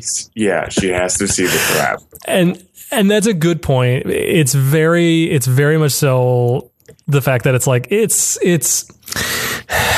I saw the original first, and then years later, then I got to see the director's cut, and then I went, oh my God, the director's cut's so much better. Still not a perfect movie, but it's so much better. Because I bought the DVD. I didn't even see the movie. I bought it on the search. I'm sure this movie's great. I've learned wrong. Oh, sir. By the way, we're watching the film. I noticed that the movie is produced by Kevin Feige, the guy who's running Marvel. Right yep. Now. I'm oh my God, are you serious? They let this shit through? Somehow they let that go. Somehow they thought that was a great idea. It's oh yeah, we should start making Marvel movies. Isn't that great, guys? But at the same, we'll start with Daredevil. But at the same time, it was a different era of Marvel. That was the best they had, and it was not the Disney produced what it is now. No, that's very true. And you know what? And speaking of that, this is something that I don't think a lot of people tend to bring up, but I think we should. I feel like even though Disney is behind these movies, I kind of get the feeling they are not as involved as you might think they would be. They're not. I don't get the overwhelming sense that they're oh no, you guys can't do that because we're Disney and we don't want you to do that. We want you to do this, or some, but not as bad as it could be. Other studios have royally over controlled a film being made, and they come out like crap. Yeah. I feel like the Marvel movies, Disney could have, when Disney bought Marvel, Disney could have gone, okay, we are getting rid of all the violence. We are we're going to make this PG. We're going to make every one of these PG so that way everybody can come and see it. They could have very easily done that. But they didn't. Not been happy with that. And I feel like they probably had somebody in charge going, you guys shouldn't do that because no one's going to want to see these movies. Gonna come to see your movie. And it's true. It's very true. It's very true. And I'm very glad. I'm just having said that, I'm glad they're not. There is someone out there that is actually pulling all the strings. Oh, yeah. Sure. For sure. But I think Disney is trusting. And years. I feel like Disney's trusting Marvel more than you think. I feel like they're actually taking the right decisions with stuff. They're getting the right people to do the right things. Right. When you look at the list of people who directed Marvel films, they're not looking for. They could have pulled a Spielberg or something like that, but they're looking for certain people who do their best in certain genres. Right. I mean, Ant-Man, they chose. I don't even know who that is. Who is that guy who directed Ant-Man? Peyton Reed. Hold on, he's an up and coming. Is he? So I feel like it. But that's okay. Okay. He directed Bring It On. He directed the Weird Al show. Oh my God. He directed the live action sequences of the Back to the Future cartoon. Oh, wow. Holy crap. I didn't know he did those. I guess not an up and coming, but. Oh, he directed Down with Love. Sorry. Oh, wow. I kind of like that movie. The Ewan McGregor and oh my God, Renee Zellweger movie and David Hyde Pierce, the one that took place in the 60s and is very 1960s rom-com. I really liked that movie. That movie's good. He also directed Yes Man, the Jim Carrey movie where we can only say yes. And he directed a couple episodes of New Girl. Okay. So not necessarily an up-and-comer, but not a person that I would have in my head gone, oh yeah, he should direct a Marvel movie. But he was directing a comedy, so true. Kind of helps, I guess. And that's the nice thing with Ant-Man. Ant-Man is, even though obviously it's not done by Edgar Wright, it still is very much so it's a heist film. It still is to a degree, but it's got a lot more Marvel touch. I feel like Edgar Wright would have gone flat out heist movie. And Marvel, when he left, Marvel came in, and not Marvel, but when they swapped hands, I feel like Marvel put it a little more as let's make this kind of be a normal Marvel movie, like a Marvel superhero movie, not so much a genre, which is a shame because The Winter Soldier was very much so a 1970s, like All the President's Men or The French Connection. It's that style of kind of gritty, kind of not espionage, but one of those era movies. That's very much so what The Winter Soldier was. Say that flat out because that's what it feels like. Right. And I love that. I'm like, that's what Marvel needs to do with their movies is they need to kind of go, okay, for this movie, let's make it this type of a film. Let's make it this genre. Well, I mean, like you look at Guardians of the Galaxy. Obviously, you get James Gunn to direct your movie. Mm-hmm. I mean, like, you look at it, it's just like, it feels like a goofy movie. And you look at James Gunn's productions, it's like, that makes sense. Because I know with Doctor Strange, they're actually looking more towards horror directors. Which would be awesome. To do their next films, which I can't remember what directors they were looking at. Because I want that. I want movies that aren't just I don't want it to be just another Marvel movie. Yeah. Give me something different. Give me something to watch and gonna go, damn, like this feels weird, but I love it. Like I want that. That's exactly what I want. Yeah, that's the type of stuff that I would actually want from a Marvel movie. This is like, it's so like, yes, we're bored with the whole origin stories thing, right? But they're doing such a way that it's like, no, this is a completely different film. Then we've kind of like cut the whole comic book part out of it almost. Mm-hmm. They got currently it's Scott Derrickson is the director, who is the director of one of the Hellraiser movies, one of the video ones, not the good ones. The Exorcism of Emily Rose. Sinister, Deliver Us from Evil. Those are the ones. Sinister. And then that was the one I was thinking. And it's Sinister, and then Deliver Us from Evil and The Exorcism of Emily Rose are the ones that he also wrote those. Okay. He also wrote Urban Legends Final Cut. Let's not judge the man. That is a long time ago. I mean, yeah. But he also directed. Oh God, he directed that one. He directed the Keanu Reeves The Day the Earth Stood Still. Oh, that one is not a good movie. But still, your point being taken, the fact that the guy who writes and directs kind of these possession horror movies. There's a difference between writing and directing. True, but he did both. Yeah, but it's like it's interesting that it's like that's the guy who did those movies, and that's the one who's directing Doctor Strange. Like, okay, I'm intrigued by this. I'm intrigued by it. There's if he did Hellraiser, I mean, like I can definitely see some type of that element coming into play with Doctor Strange. True. Maybe. True. And it's weird. The writers of it. Oh God, this is not helping the case, is it? The writers of it. It's a writing duo, and then it's a third guy. The writing duo wrote Sahara, the movie from 2005. I didn't really mind Sahara. I like that one. They also wrote Conan the Barbarian, the one from 2011. Okay. This movie might be a train wreck. Then the guy who came in and helped write, or either was the original script and those guys came in, was the one that wrote, was one of the writers on Prometheus. Okay, well. So, enjoy. Well, I will say this, it's years away. I was going to say, that might change. It's going to change. The script's going to change. They're going to look at it and go, yeah, I don't think this is going to be right. Let's just get another writer in. People. Actually, I can't say it's years away. It comes out November 4th of next year. Well, so we have a little over a year. Then again, strangest things have happened. This is very true. I mean, again, look at Guardians of the Galaxy. Even though, like you said, yeah, it's James Gunn. You'd say Doctor Stranger Things have happened. Oh, did you just name our episode? Doctor Stranger. That's what it's called. Doctor Stranger Things have happened. Doctor Stranger Things have happened. But I mean, you could argue. Touch you. You could argue that James Gunn was also a somewhat odd choice for a Marvel movie. Again, not looking at it. I actually knew of James Gunn stuff. Right. Okay.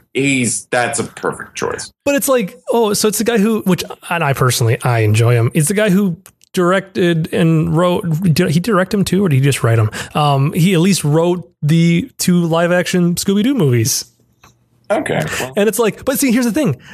I like those movies, and I'm in a very minuscule minority, but I'm like, I like those movies. Those movies are actually entertaining. But he also wrote Slither. So there you go. It's a guy who also wrote Dawn of the Dead, the newer one from 2004. Yeah. It's like, well, there's a guy who also wrote kind of weird, all over the place movies, and yet he made this amazing Marvel movie. Honestly, Guardians is still my favorite Marvel movie. Yeah. With Iron Man 1 in behind a close second. Just because it's fun and it's entertaining. Well, I could definitely say that Guardians and Winter Soldier. Yes. Or at least in my top 5. I'll definitely say it. You know what? And Winter Soldier, actually, you know what? That's a good point. I think Winter Soldier might actually beat out Iron Man, because that makes more sense, because that is a more just all around just entertaining movie that I remember not ever wanting to stop looking at the screen. So, okay, you win. Yeah. That's a good point. I'm just saying. All right, well, let's move on a little bit more. So now I know this didn't come out, but we didn't talk about it last time. This came out in March, which would have been prior to us, or to our last episode. I watched the movie Chappie. I did not see Chappie. I have not seen his last 2 films. I don't think you're missing anything, because I don't really care for him as a director. All right, well here's my problem. Tomato. But. And that's the thing. Here's my problem. All of his movies are the same, at least since District 9.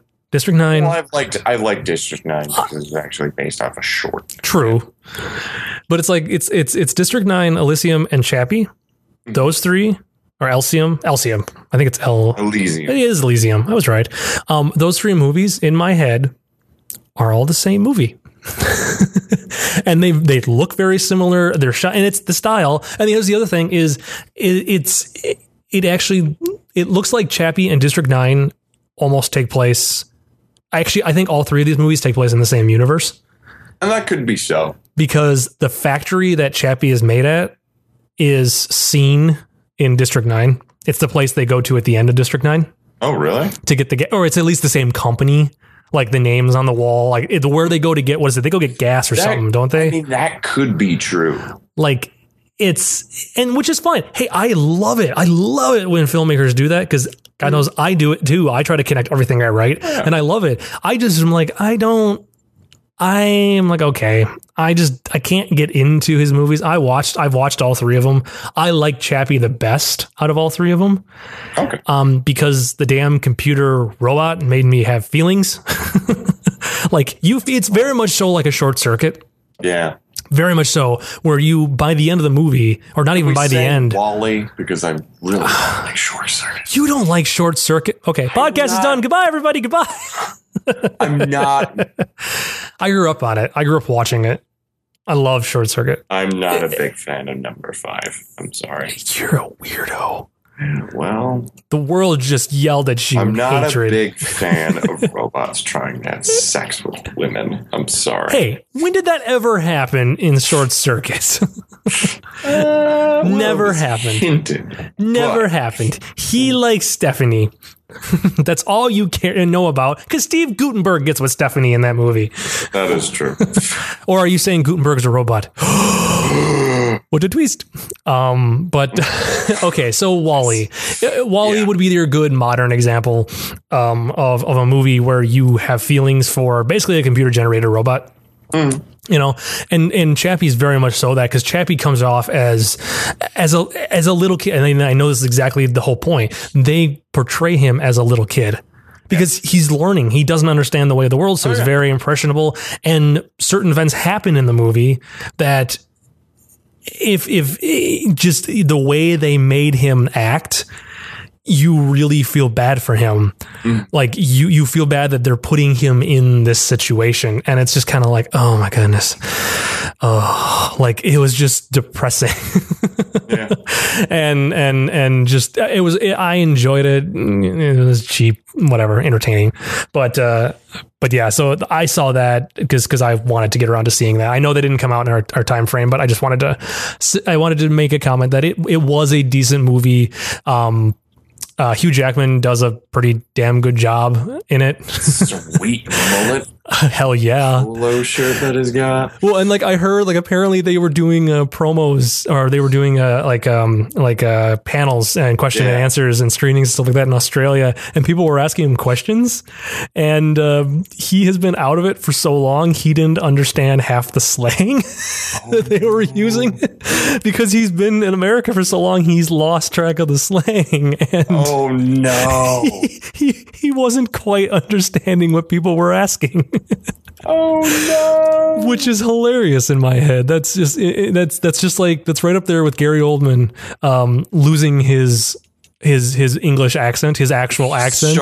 He's starting to lose it because, well, he lost it. He had to go to a vocal coach to regain his actual accent because he speaks in an American accent so much in so many movies in like the last 25, 30 years now that he's started to kind of forget how to talk in his normal accent, which, hey, I completely get it, you know. It happens, but yeah.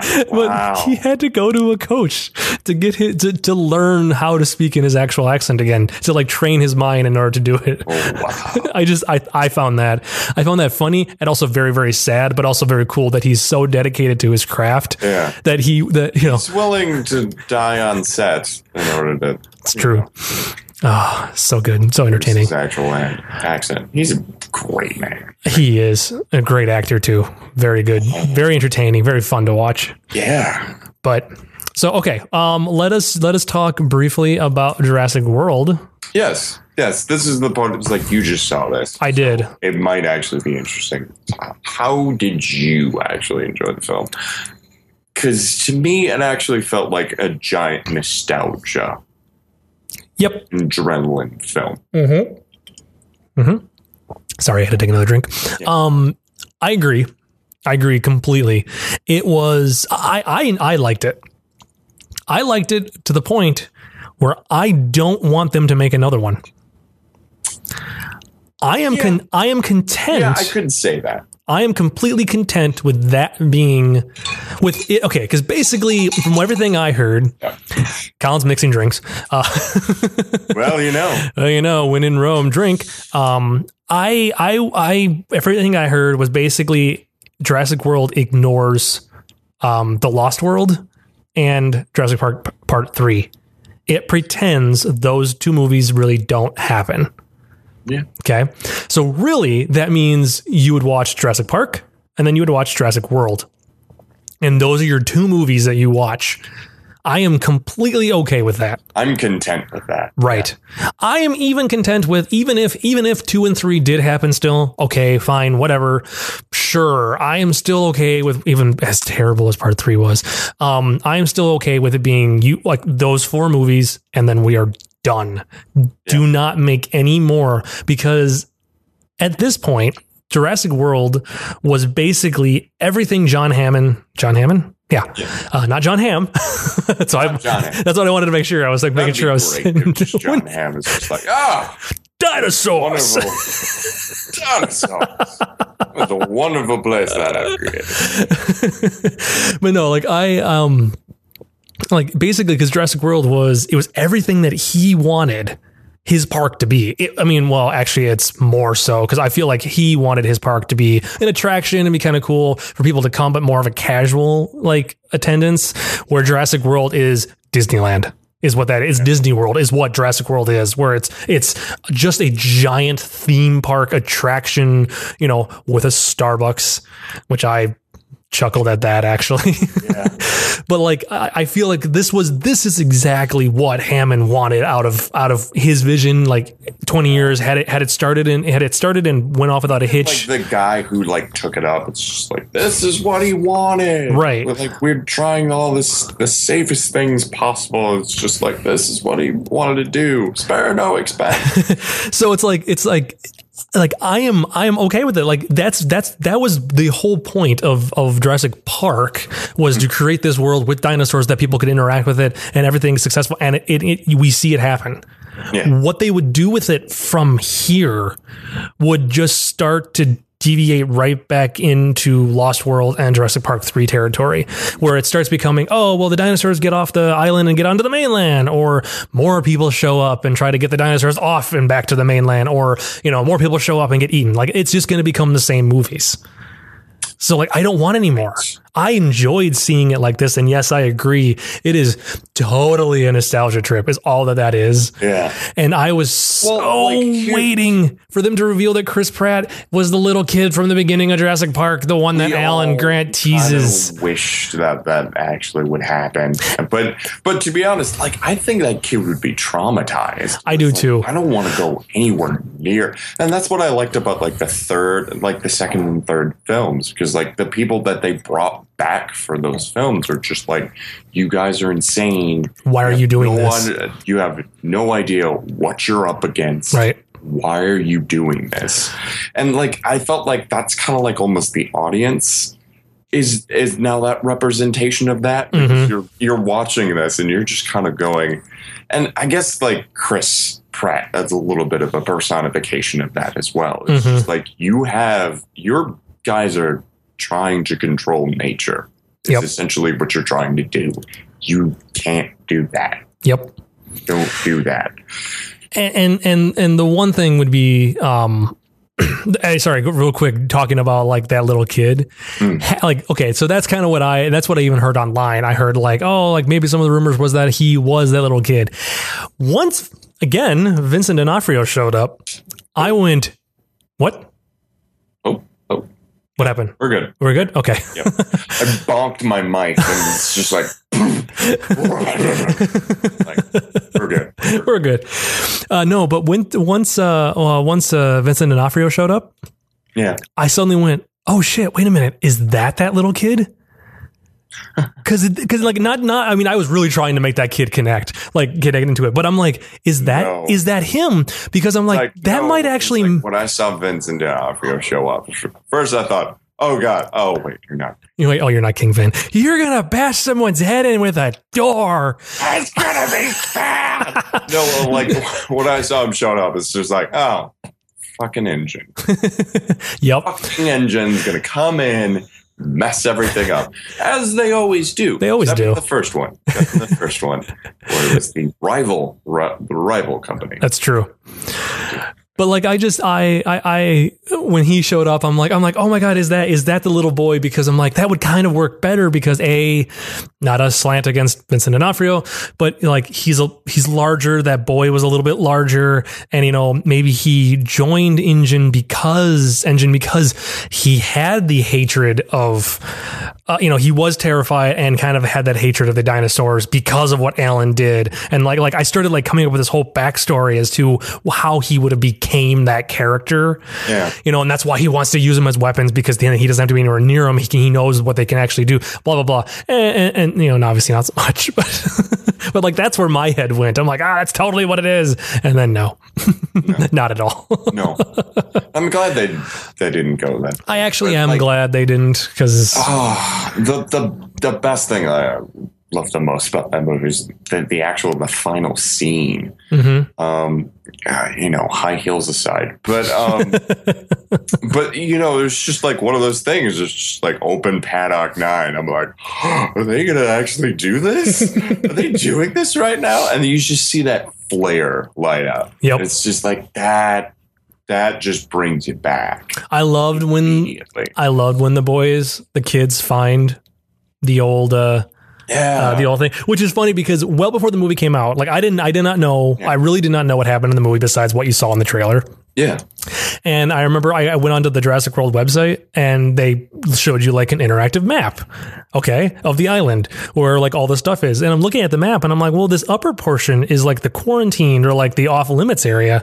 Yeah. And I'm like, but that is where the old park used to be, like, because I'm not an idiot, like I know that much about the original Jurassic Park. I'm like, that's where the old center used to be, that's where all that stuff. So I'm like, okay, so they built on a completely different part of the island.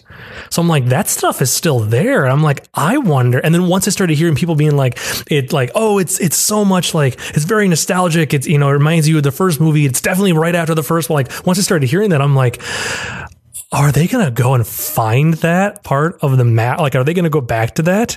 And then when you guys made the comment about, oh, you haven't even gotten to the forest yet, or when they're in the forest.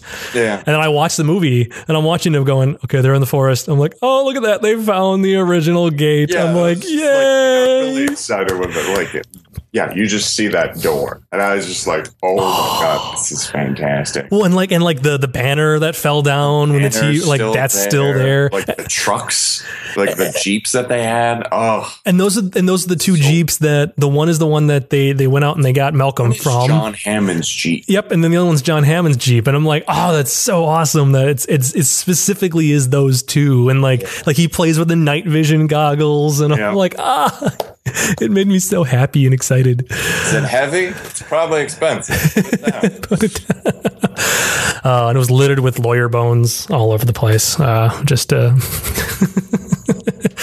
To which case I tweeted because my initial response, my initial reactions to the movie was apparently dinosaurs hate lawyers and assistants. That is not trying to spoil anything, but apparently that's what dinosaurs hate. They do not like either one of those two. Like there's also this rumor that the T-Rex that they have is also still the same T-Rex from the first film. Right, because apparently you can see like the scars that it got from the velociraptors. Yeah. Like that's what I heard. I'm not exactly sure if that's really accurate. I mean, obviously it could be. It's a great theory, but I almost feel like that almost doesn't seem accurate because, like, how long ago was that part? It was almost like 20 years ago. 20 years ago. But I mean, again, if it's, Can T-Rexes live that long? I mean, especially like you're going to run out of, that thing's going to run out of food source eventually. But they did keep it. I mean, because if you think about it, my guess is that the apparently, according to from what I was reading online and according to the Jurassic World website, the park in the movie opened in 2003. Okay. So the park's been going for 10, 12 years, technically. Okay. In our current, so it opened in 2003, which probably meant sometime in like 95, 96, they probably went back to the island to start wrangling things up and building again and all that stuff. Yeah. So in reality, they probably did capture him. Like he wandered around aimlessly for a while, eating whatever was available because that whole part of the map was just a map. It's not a game. That whole part of the island was open. It is a map. It is a map, but it was open to him. So him or her. I don't know if the T-Rex was supposed to be a woman or a guy or a male or female. But so he could have survived for that time, and then they caught him and started feeding him again. Yeah. I mean, it could. I mean, I don't know. I'm trying to explain it. That could make sense because I feel like that thing was almost in quarantine. Right. A little bit. I don't know. And that's it's where it's like, well, there's those life's mysteries. And I do like the fact that it's kind of just left open to your imagination as to, wow, it's been a long time. What the hell happened? And all right, there you go. You figure it out, whatever you want to do. So what do you do what you think happened, basically. You do you, bro. Exactly. Holy crap. Hold on. So really quick, I just happened to stumble across this on the internet. Apparently Space Jam 2 is still happening. What? Why? Warner Brothers filed new trademarks for Space Jam last month. And today announced a deal with LeBron James to be in it. Oh, God. Yep, look at that. Wordmark, as of June 8th of 2015, Warner Brothers submitted the standard character mark for the phrase Space Jam, which usually they only do when they are in works of trying to redo or add something to it. So, yep, look at that. You heard it here, folks. That happened 2 hours ago, by the way. As of the time of us recording this, that was just announced. Oh, my God. Space Jam 2, come to Super Happy Fun Time for all your movie news. Your movie and wine news. Which, speaking of which, I am out of wine. Ruh-roh.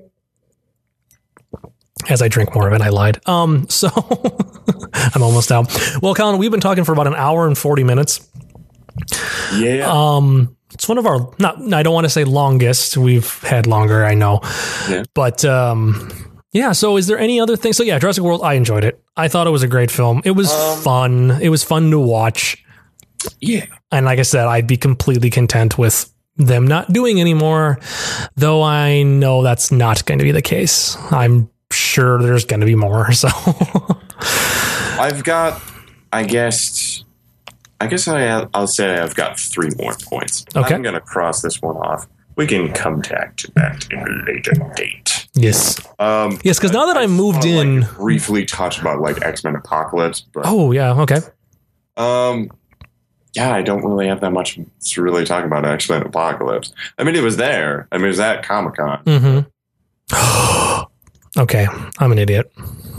Do you want to talk? Which do you want to talk about? Well, we have to talk about Star Wars. Yes. I'm an idiot. Well, that was my next point. Okay, good. That was my next point there, Jeff. Because I'm an idiot. You mentioned Comic-Con, and I went, what else was at Comic-Con? Oh, yeah. Speaking of practical effects and going back to things the way they used to be. See, it all comes back full circle. Totally full circle. All makes sense. I'm so happy. Did you cry when you saw that footage, Jeff? Oh my god, because I did like the manly weep when it was just the single tear. I did my normal, like, I went, like, I'm watching it and I'm like no joke, this is exactly the way I went. I was like, oh my god, look at all the real sets. Like, that is my like, emotional, I cannot contain it anymore, because like when I could barely yeah, I'm like watching it like, oh my god. Oh my god. It's all real. Look at all the realness. No, it's when they opened up the camera and just flipped it on. It was just like, yeah, look, it's real film in there. Film. You remember that, right? I don't know if we can use that because it's being exposed in the sunlight. it's like JJ, you swapped that out, right? No. Really, oh. I think I watched it like a couple times, and I think they actually took the film out, and they're just showing that, like, oh yeah, maybe, I don't know. I watched it. I was so happy with everything I saw in that trailer. There was not a single damn thing that I did not see that, like, did not make me happy. Like, every moment of that footage, which I guess for you out there who have not seen this, it's on the website. Sorry, but you're weird if you haven't seen this yet. You're weird. You're weird. No, everything about that. I am. We had a conversation. I mean, I don't know. I don't think you and we might have had this conversation. I had it at work back in November, regarding what movie did we think was going to be more successful this year, The Avengers 2 or Star Wars? And even through the Avengers, or actually up until I'd seen the Avengers Age of Ultron, Avengers 2, I was actually on board for that. Because I'm like, no, because it's going to go off of the last one. The last one was so huge. And it's like, that was my reasoning. Not because I thought it was going to be a great movie, but because I just thought, I'm like, it's got the last one. And the last one did $1 billion. So why the hell wouldn't this one? So I'm like, that's why. Well, Jurassic World took care of that. Yeah. And now having seen the Comic-Con footage. Yeah. And I have... Which I really enjoyed. They released that online. I thought that was a really nice... Yes. Nice thing. It's like, oh, good. Now the whole world can see it. Yep. Now the whole world can see it and cry just like everybody at Comic-Con. Like everyone else. Not cry in a bad way, but cry in the happy, holy shit, I can't believe I just saw that. Because that's the thing. I have not heard a single person, no matter how big or how small of a Star Wars fan you are, I have not heard a single person say they hate that. Who? I've heard one person confused.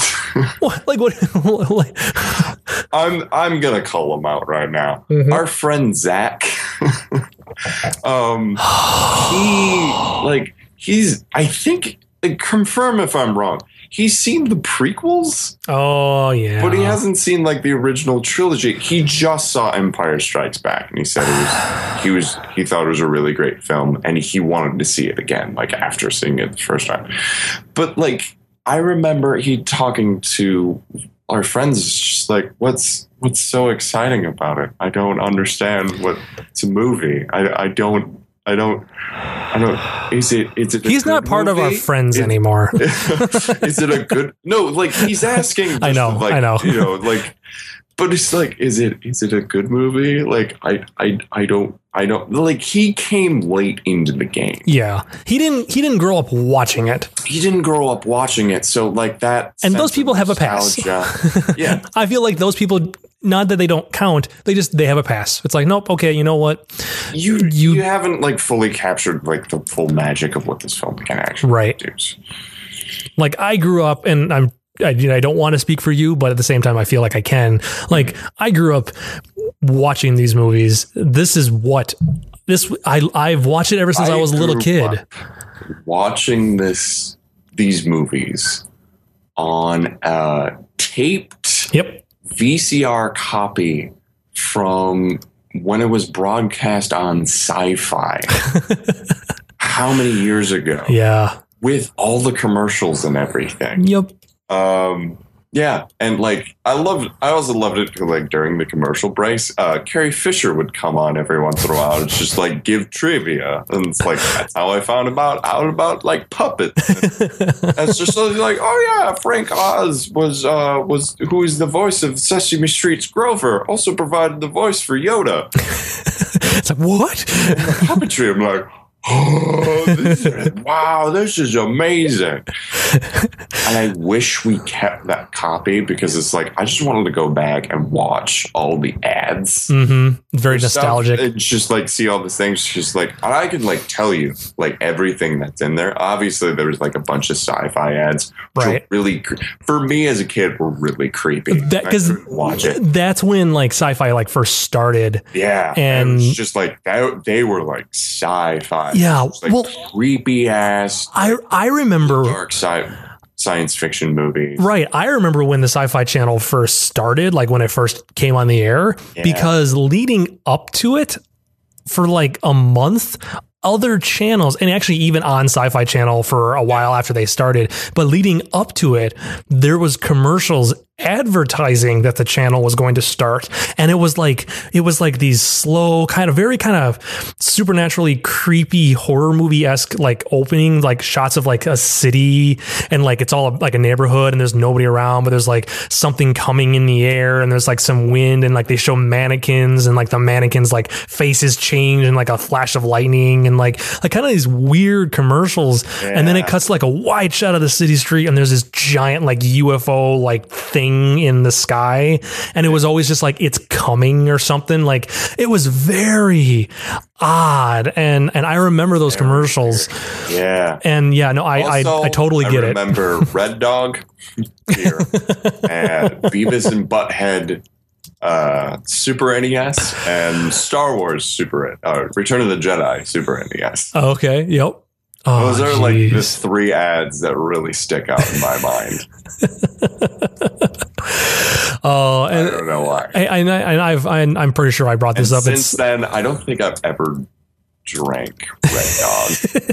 You were terrified. That looks weird. I don't think I'm gonna. No, it's like, and it's not even like a scary ad. It's just like this. It's like, when you drink Red Dog beer. It's like, it looked like a blues ad almost. Like, there was just this like blues music, and there was just this like almost like really heavy. It's not like really sepia tone, but like the really heavy like red filter. Mm-hmm. And it was just this dog like sitting outside. It was just like, yeah, I'm a dog. It's like, what is this? It's like, what is this? I don't want this. Get back to the movie.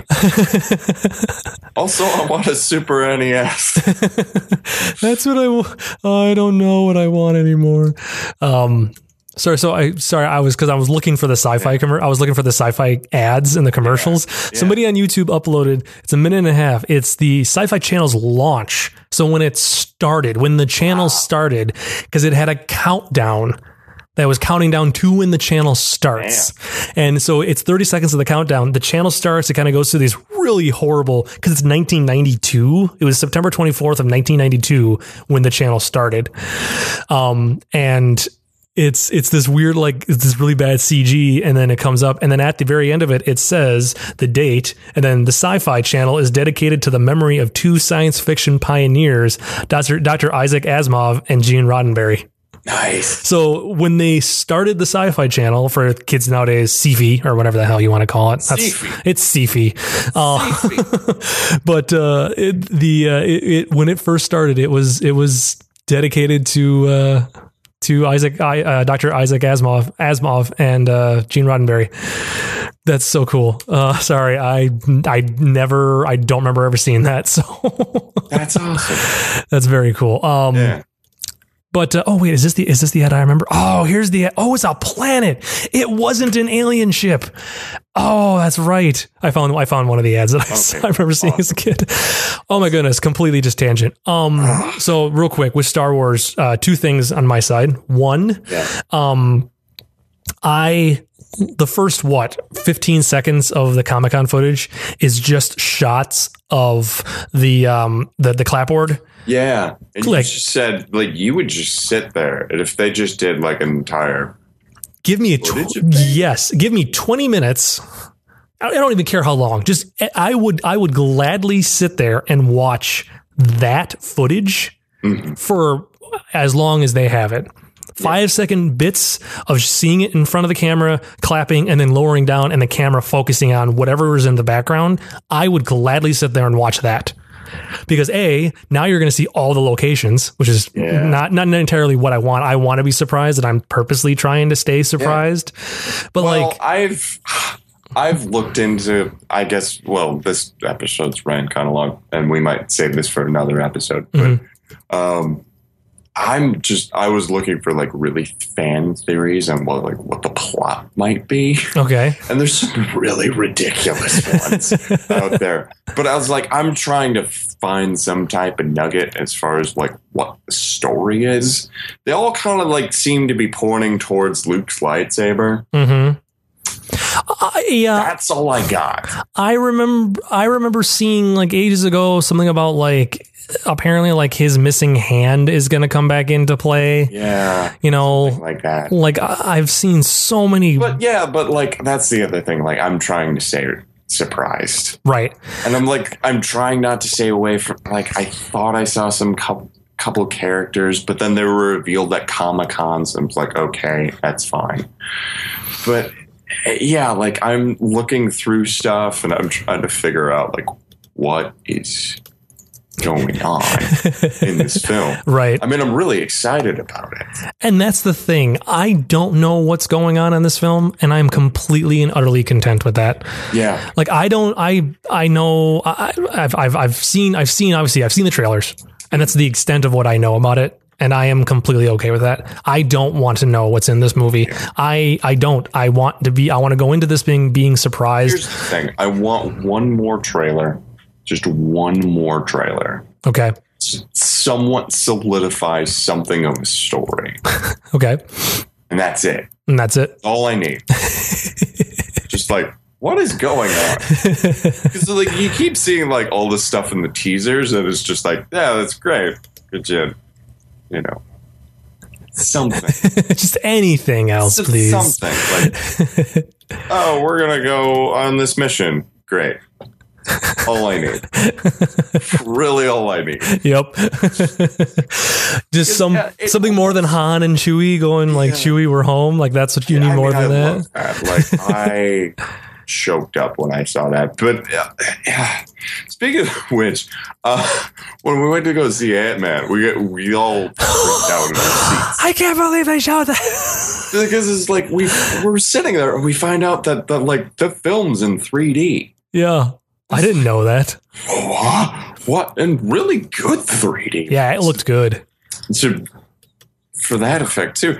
I was like, oh my God, what is it? And I'm like, I'm tearing up, like tears are in my eyes. It's like, this is amazing.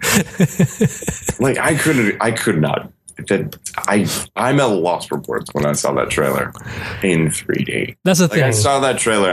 I don't know how many times. But the fact that I saw it in 3D, I'm still surprised at this movie. And it hasn't been released yet, Jeff. I know. Why is it not out? I'm going to start. Colin, think about it this way.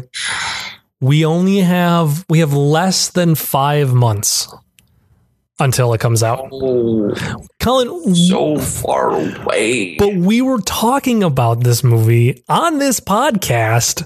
I know. Episode 24, December 3rd of 2014. That episode. I know.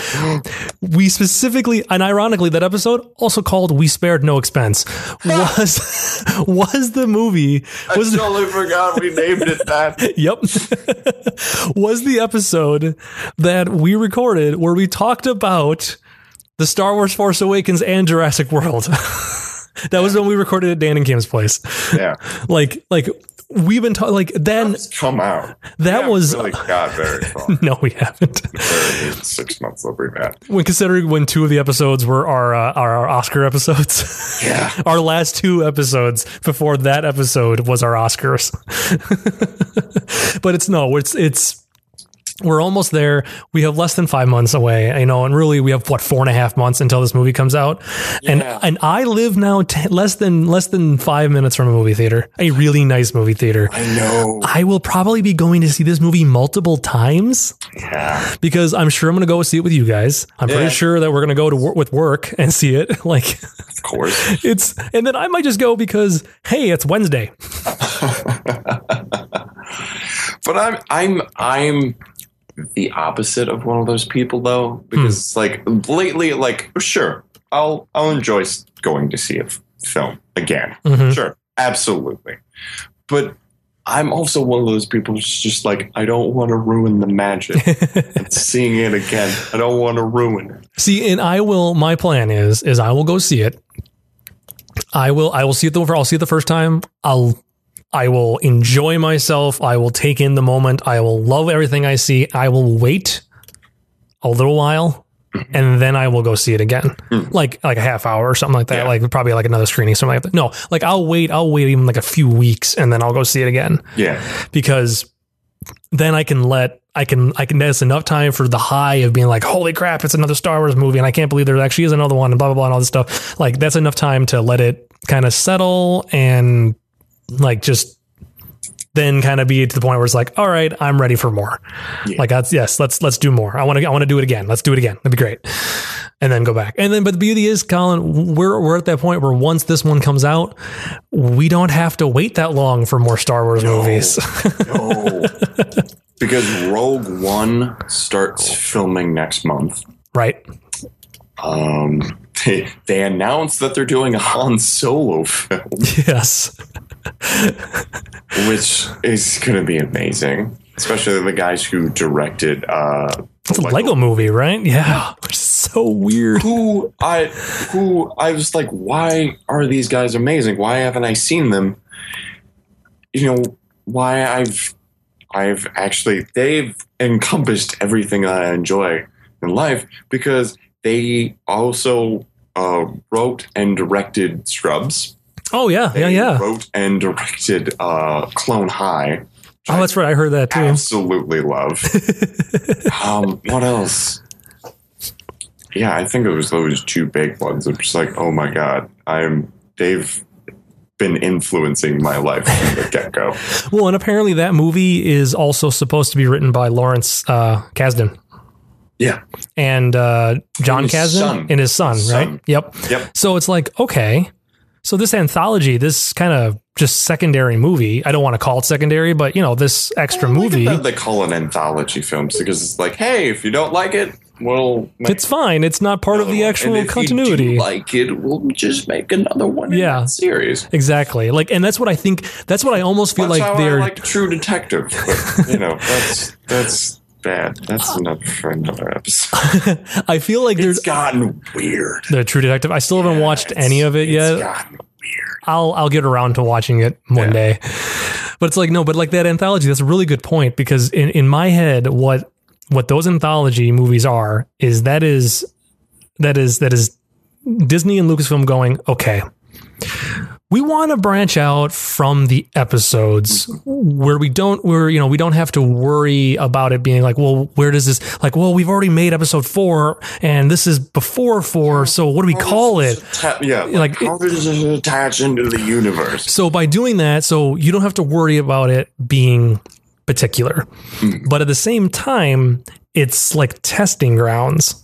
Yeah, like you said, it's like we're going to do one about Rogue One. We're going to do one about these or whatever. I know they haven't quite announced what exactly it's going to be, because there's some kind of iffy area on exactly what Rogue One is referencing. Rogue One is, well, I don't know, because there's been multiple Rogue Ones. Yeah. Or like Rogue Squadrons and stuff like that, and that's where people are starting to be questioning: does this take place after Jedi, or does this deal with, or is this that prequel that takes place before a New Hope?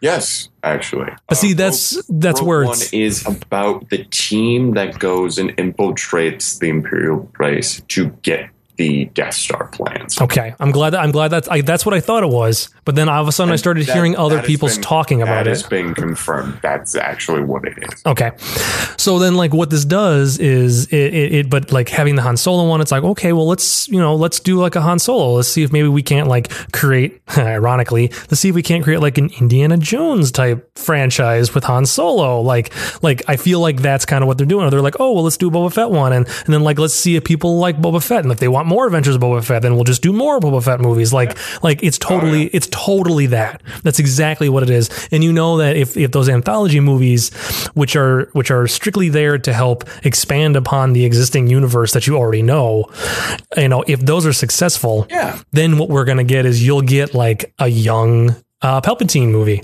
where he is training to become the Sith. Like you'll get a movie like that. You'll get more Boba Fett movies. You'll get like a Jabba movie.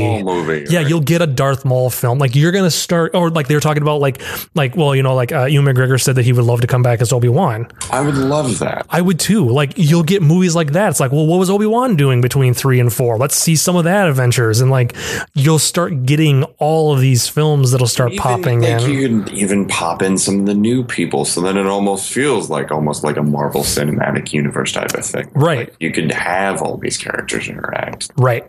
In bits and parts. So it's going to be very, very exciting. And the way that I am getting through, like waiting for it is I'm re-editing the prequels. Yeah, that's right. I just finished episode 2 last night. Oh, nice. And it came in an hour and 10 minutes. It's a minute and a half shorter than episode 1. I would like to see that edit. It's good. I know we watched your episode 1 edit. Right. I feel like there was a couple story bits that could have been left in. Mm-hmm. But other than that, I actually really like that edit. And it kind of makes... And I told this to you when we were watching it. It's like, first of all, you made it focus on Qui-Gon. Yep. Which is great. But that also makes him kind of a dick. Yep. Which is what I wanted. God. Well, I was thinking of like certain spots. Like, I mean, like moments with Anakin and his mother. Yep. I felt like that should have been left in, because then that could have clarified the whole situation in episode 2. But then again, I haven't seen your edit of episode 2. And seeing the trick is, here's where it came into play. It was that balance of showing Anakin in those scenes, because obviously you only have what you have to work with, and I can't like make new footage. Yeah. And what it came down to was how important it was to the development of the character, how important was it to the overall story, then how important was it to the development of the character, and then at that point, how was the acting in the scene? Mm-hmm. Because what happened with a lot of those sequences is the acting wasn't that good. Yeah. Or it gave a weird like twist to the character, more importantly to Anakin. And it was just like, I don't And I don't think that in the version of episodes 1 through 3 that I'm creating, because again, these are mine. I'm doing whatever the hell I want with them. Like I'm being George Lucas, basically. But it's like, but it's like I want the Anakin that I'm creating in these storylines. He cares about his mother because we still, you still see him. He has this is a scene where I'm adding back in. I cut the original vision out of episode 2 of his mother, but I kept the sequence where he tells Padme, I saw her. I have to go help her. And then he goes and he helps her. And like, she's dead, blah, blah, that stuff. That is all in the movie.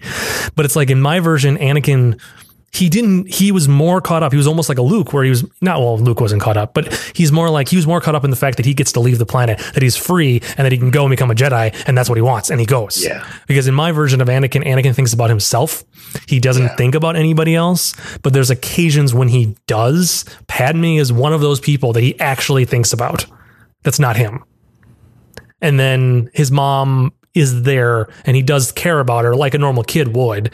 Right. But he has the opportunity to leave. And I just felt like the sequence was so wishy-washy where he's actually talking to his mom and being like, I'm leaving. I don't want to go. Oh, I'm sad. I'm happy. I'm sad. Okay, I'm going now. Bye. And I'm happy again. Like it just felt so like bipolar almost. Yeah. That I'm like, I don't want that. I don't. And that's my justification.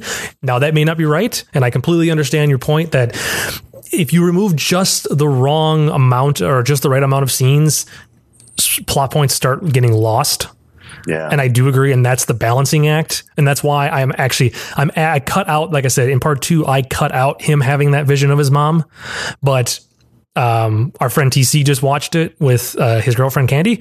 And they both made the comment that it's possible that could probably go back into the movie. Right. Just because it does come across a little bit, and I cut it out originally because of the acting, but it comes off a little bit like, you could you could just cut out all that dialogue and just have that scene where there's no dialogue and have him leave.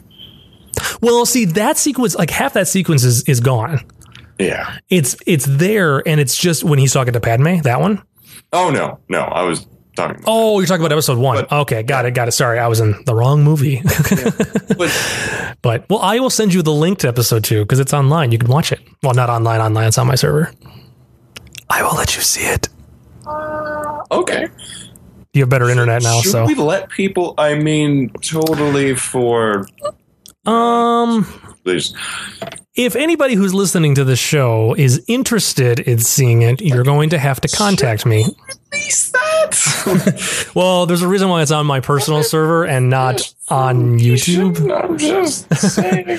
Well, that's why it's you have to know what the link is. You can't get to it unless you know the link. That is true. So if there's somebody out there that knows who I am and who wants to watch it, that's true. You're going to have to contact me because I'm not going to give it. It's not going to be on the Ghost Hat website. So you're just going to have to contact me for access to them because that's not happening. I'm trying to stay out of jail. Yes. All right, Colin. Well, we've talked for over 2 hours. We've had a lengthy, good recap episode. I am purposely not going to say we're going to do this more often because every time we say that, it never happens. Every time we say that never happens. Never happens. So we will do this whenever we get the time to do it again. I will see you when I see you. And I shall see you when you see me. Oh, that's the wine talking. So, all right. Well, Colin and everybody listening, thank you for listening to episode 20. You're just going to keep doing that, aren't you? Colin, Frank.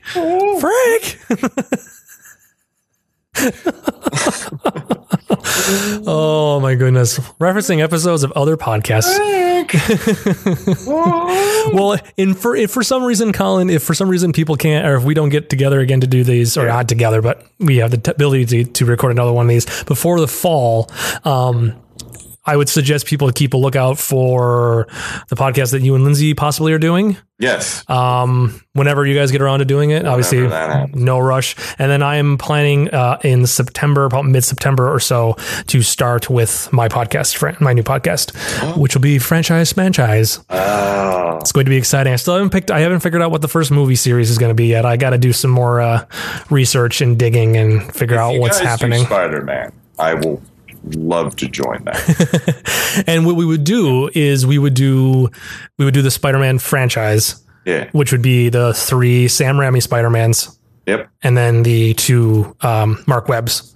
Yep. And we would that is the group. Like we discussed this before, but that'd be the way it's going to be set up. So it'd be those 5. Just like if we did the Batman franchise, it would be the original Adam West TV Batman.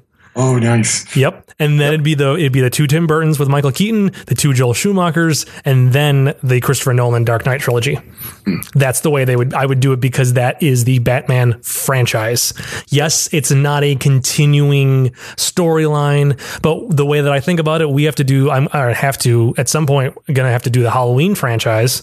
And the first 2 Halloween movies had Michael Myers in it, but the third one doesn't. Because the third one is the Season of the Witch, where they completely abandoned Michael Myers. And then part 4, they brought him back. So how is that any different than if we did the Batman or Spider-Man franchise, where they changed directors, they changed actors, and they kind of rebooted the franchise? So just like Spider-Man, it's going to be that way. So that's my thought processes, and I'm sticking to it.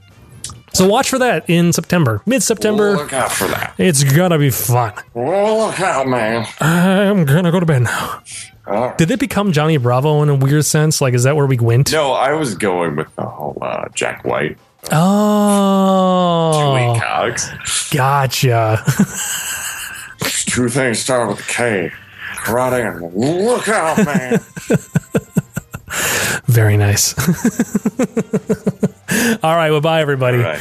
Goodbye. Goodbye, Colin. Goodbye, Jeff.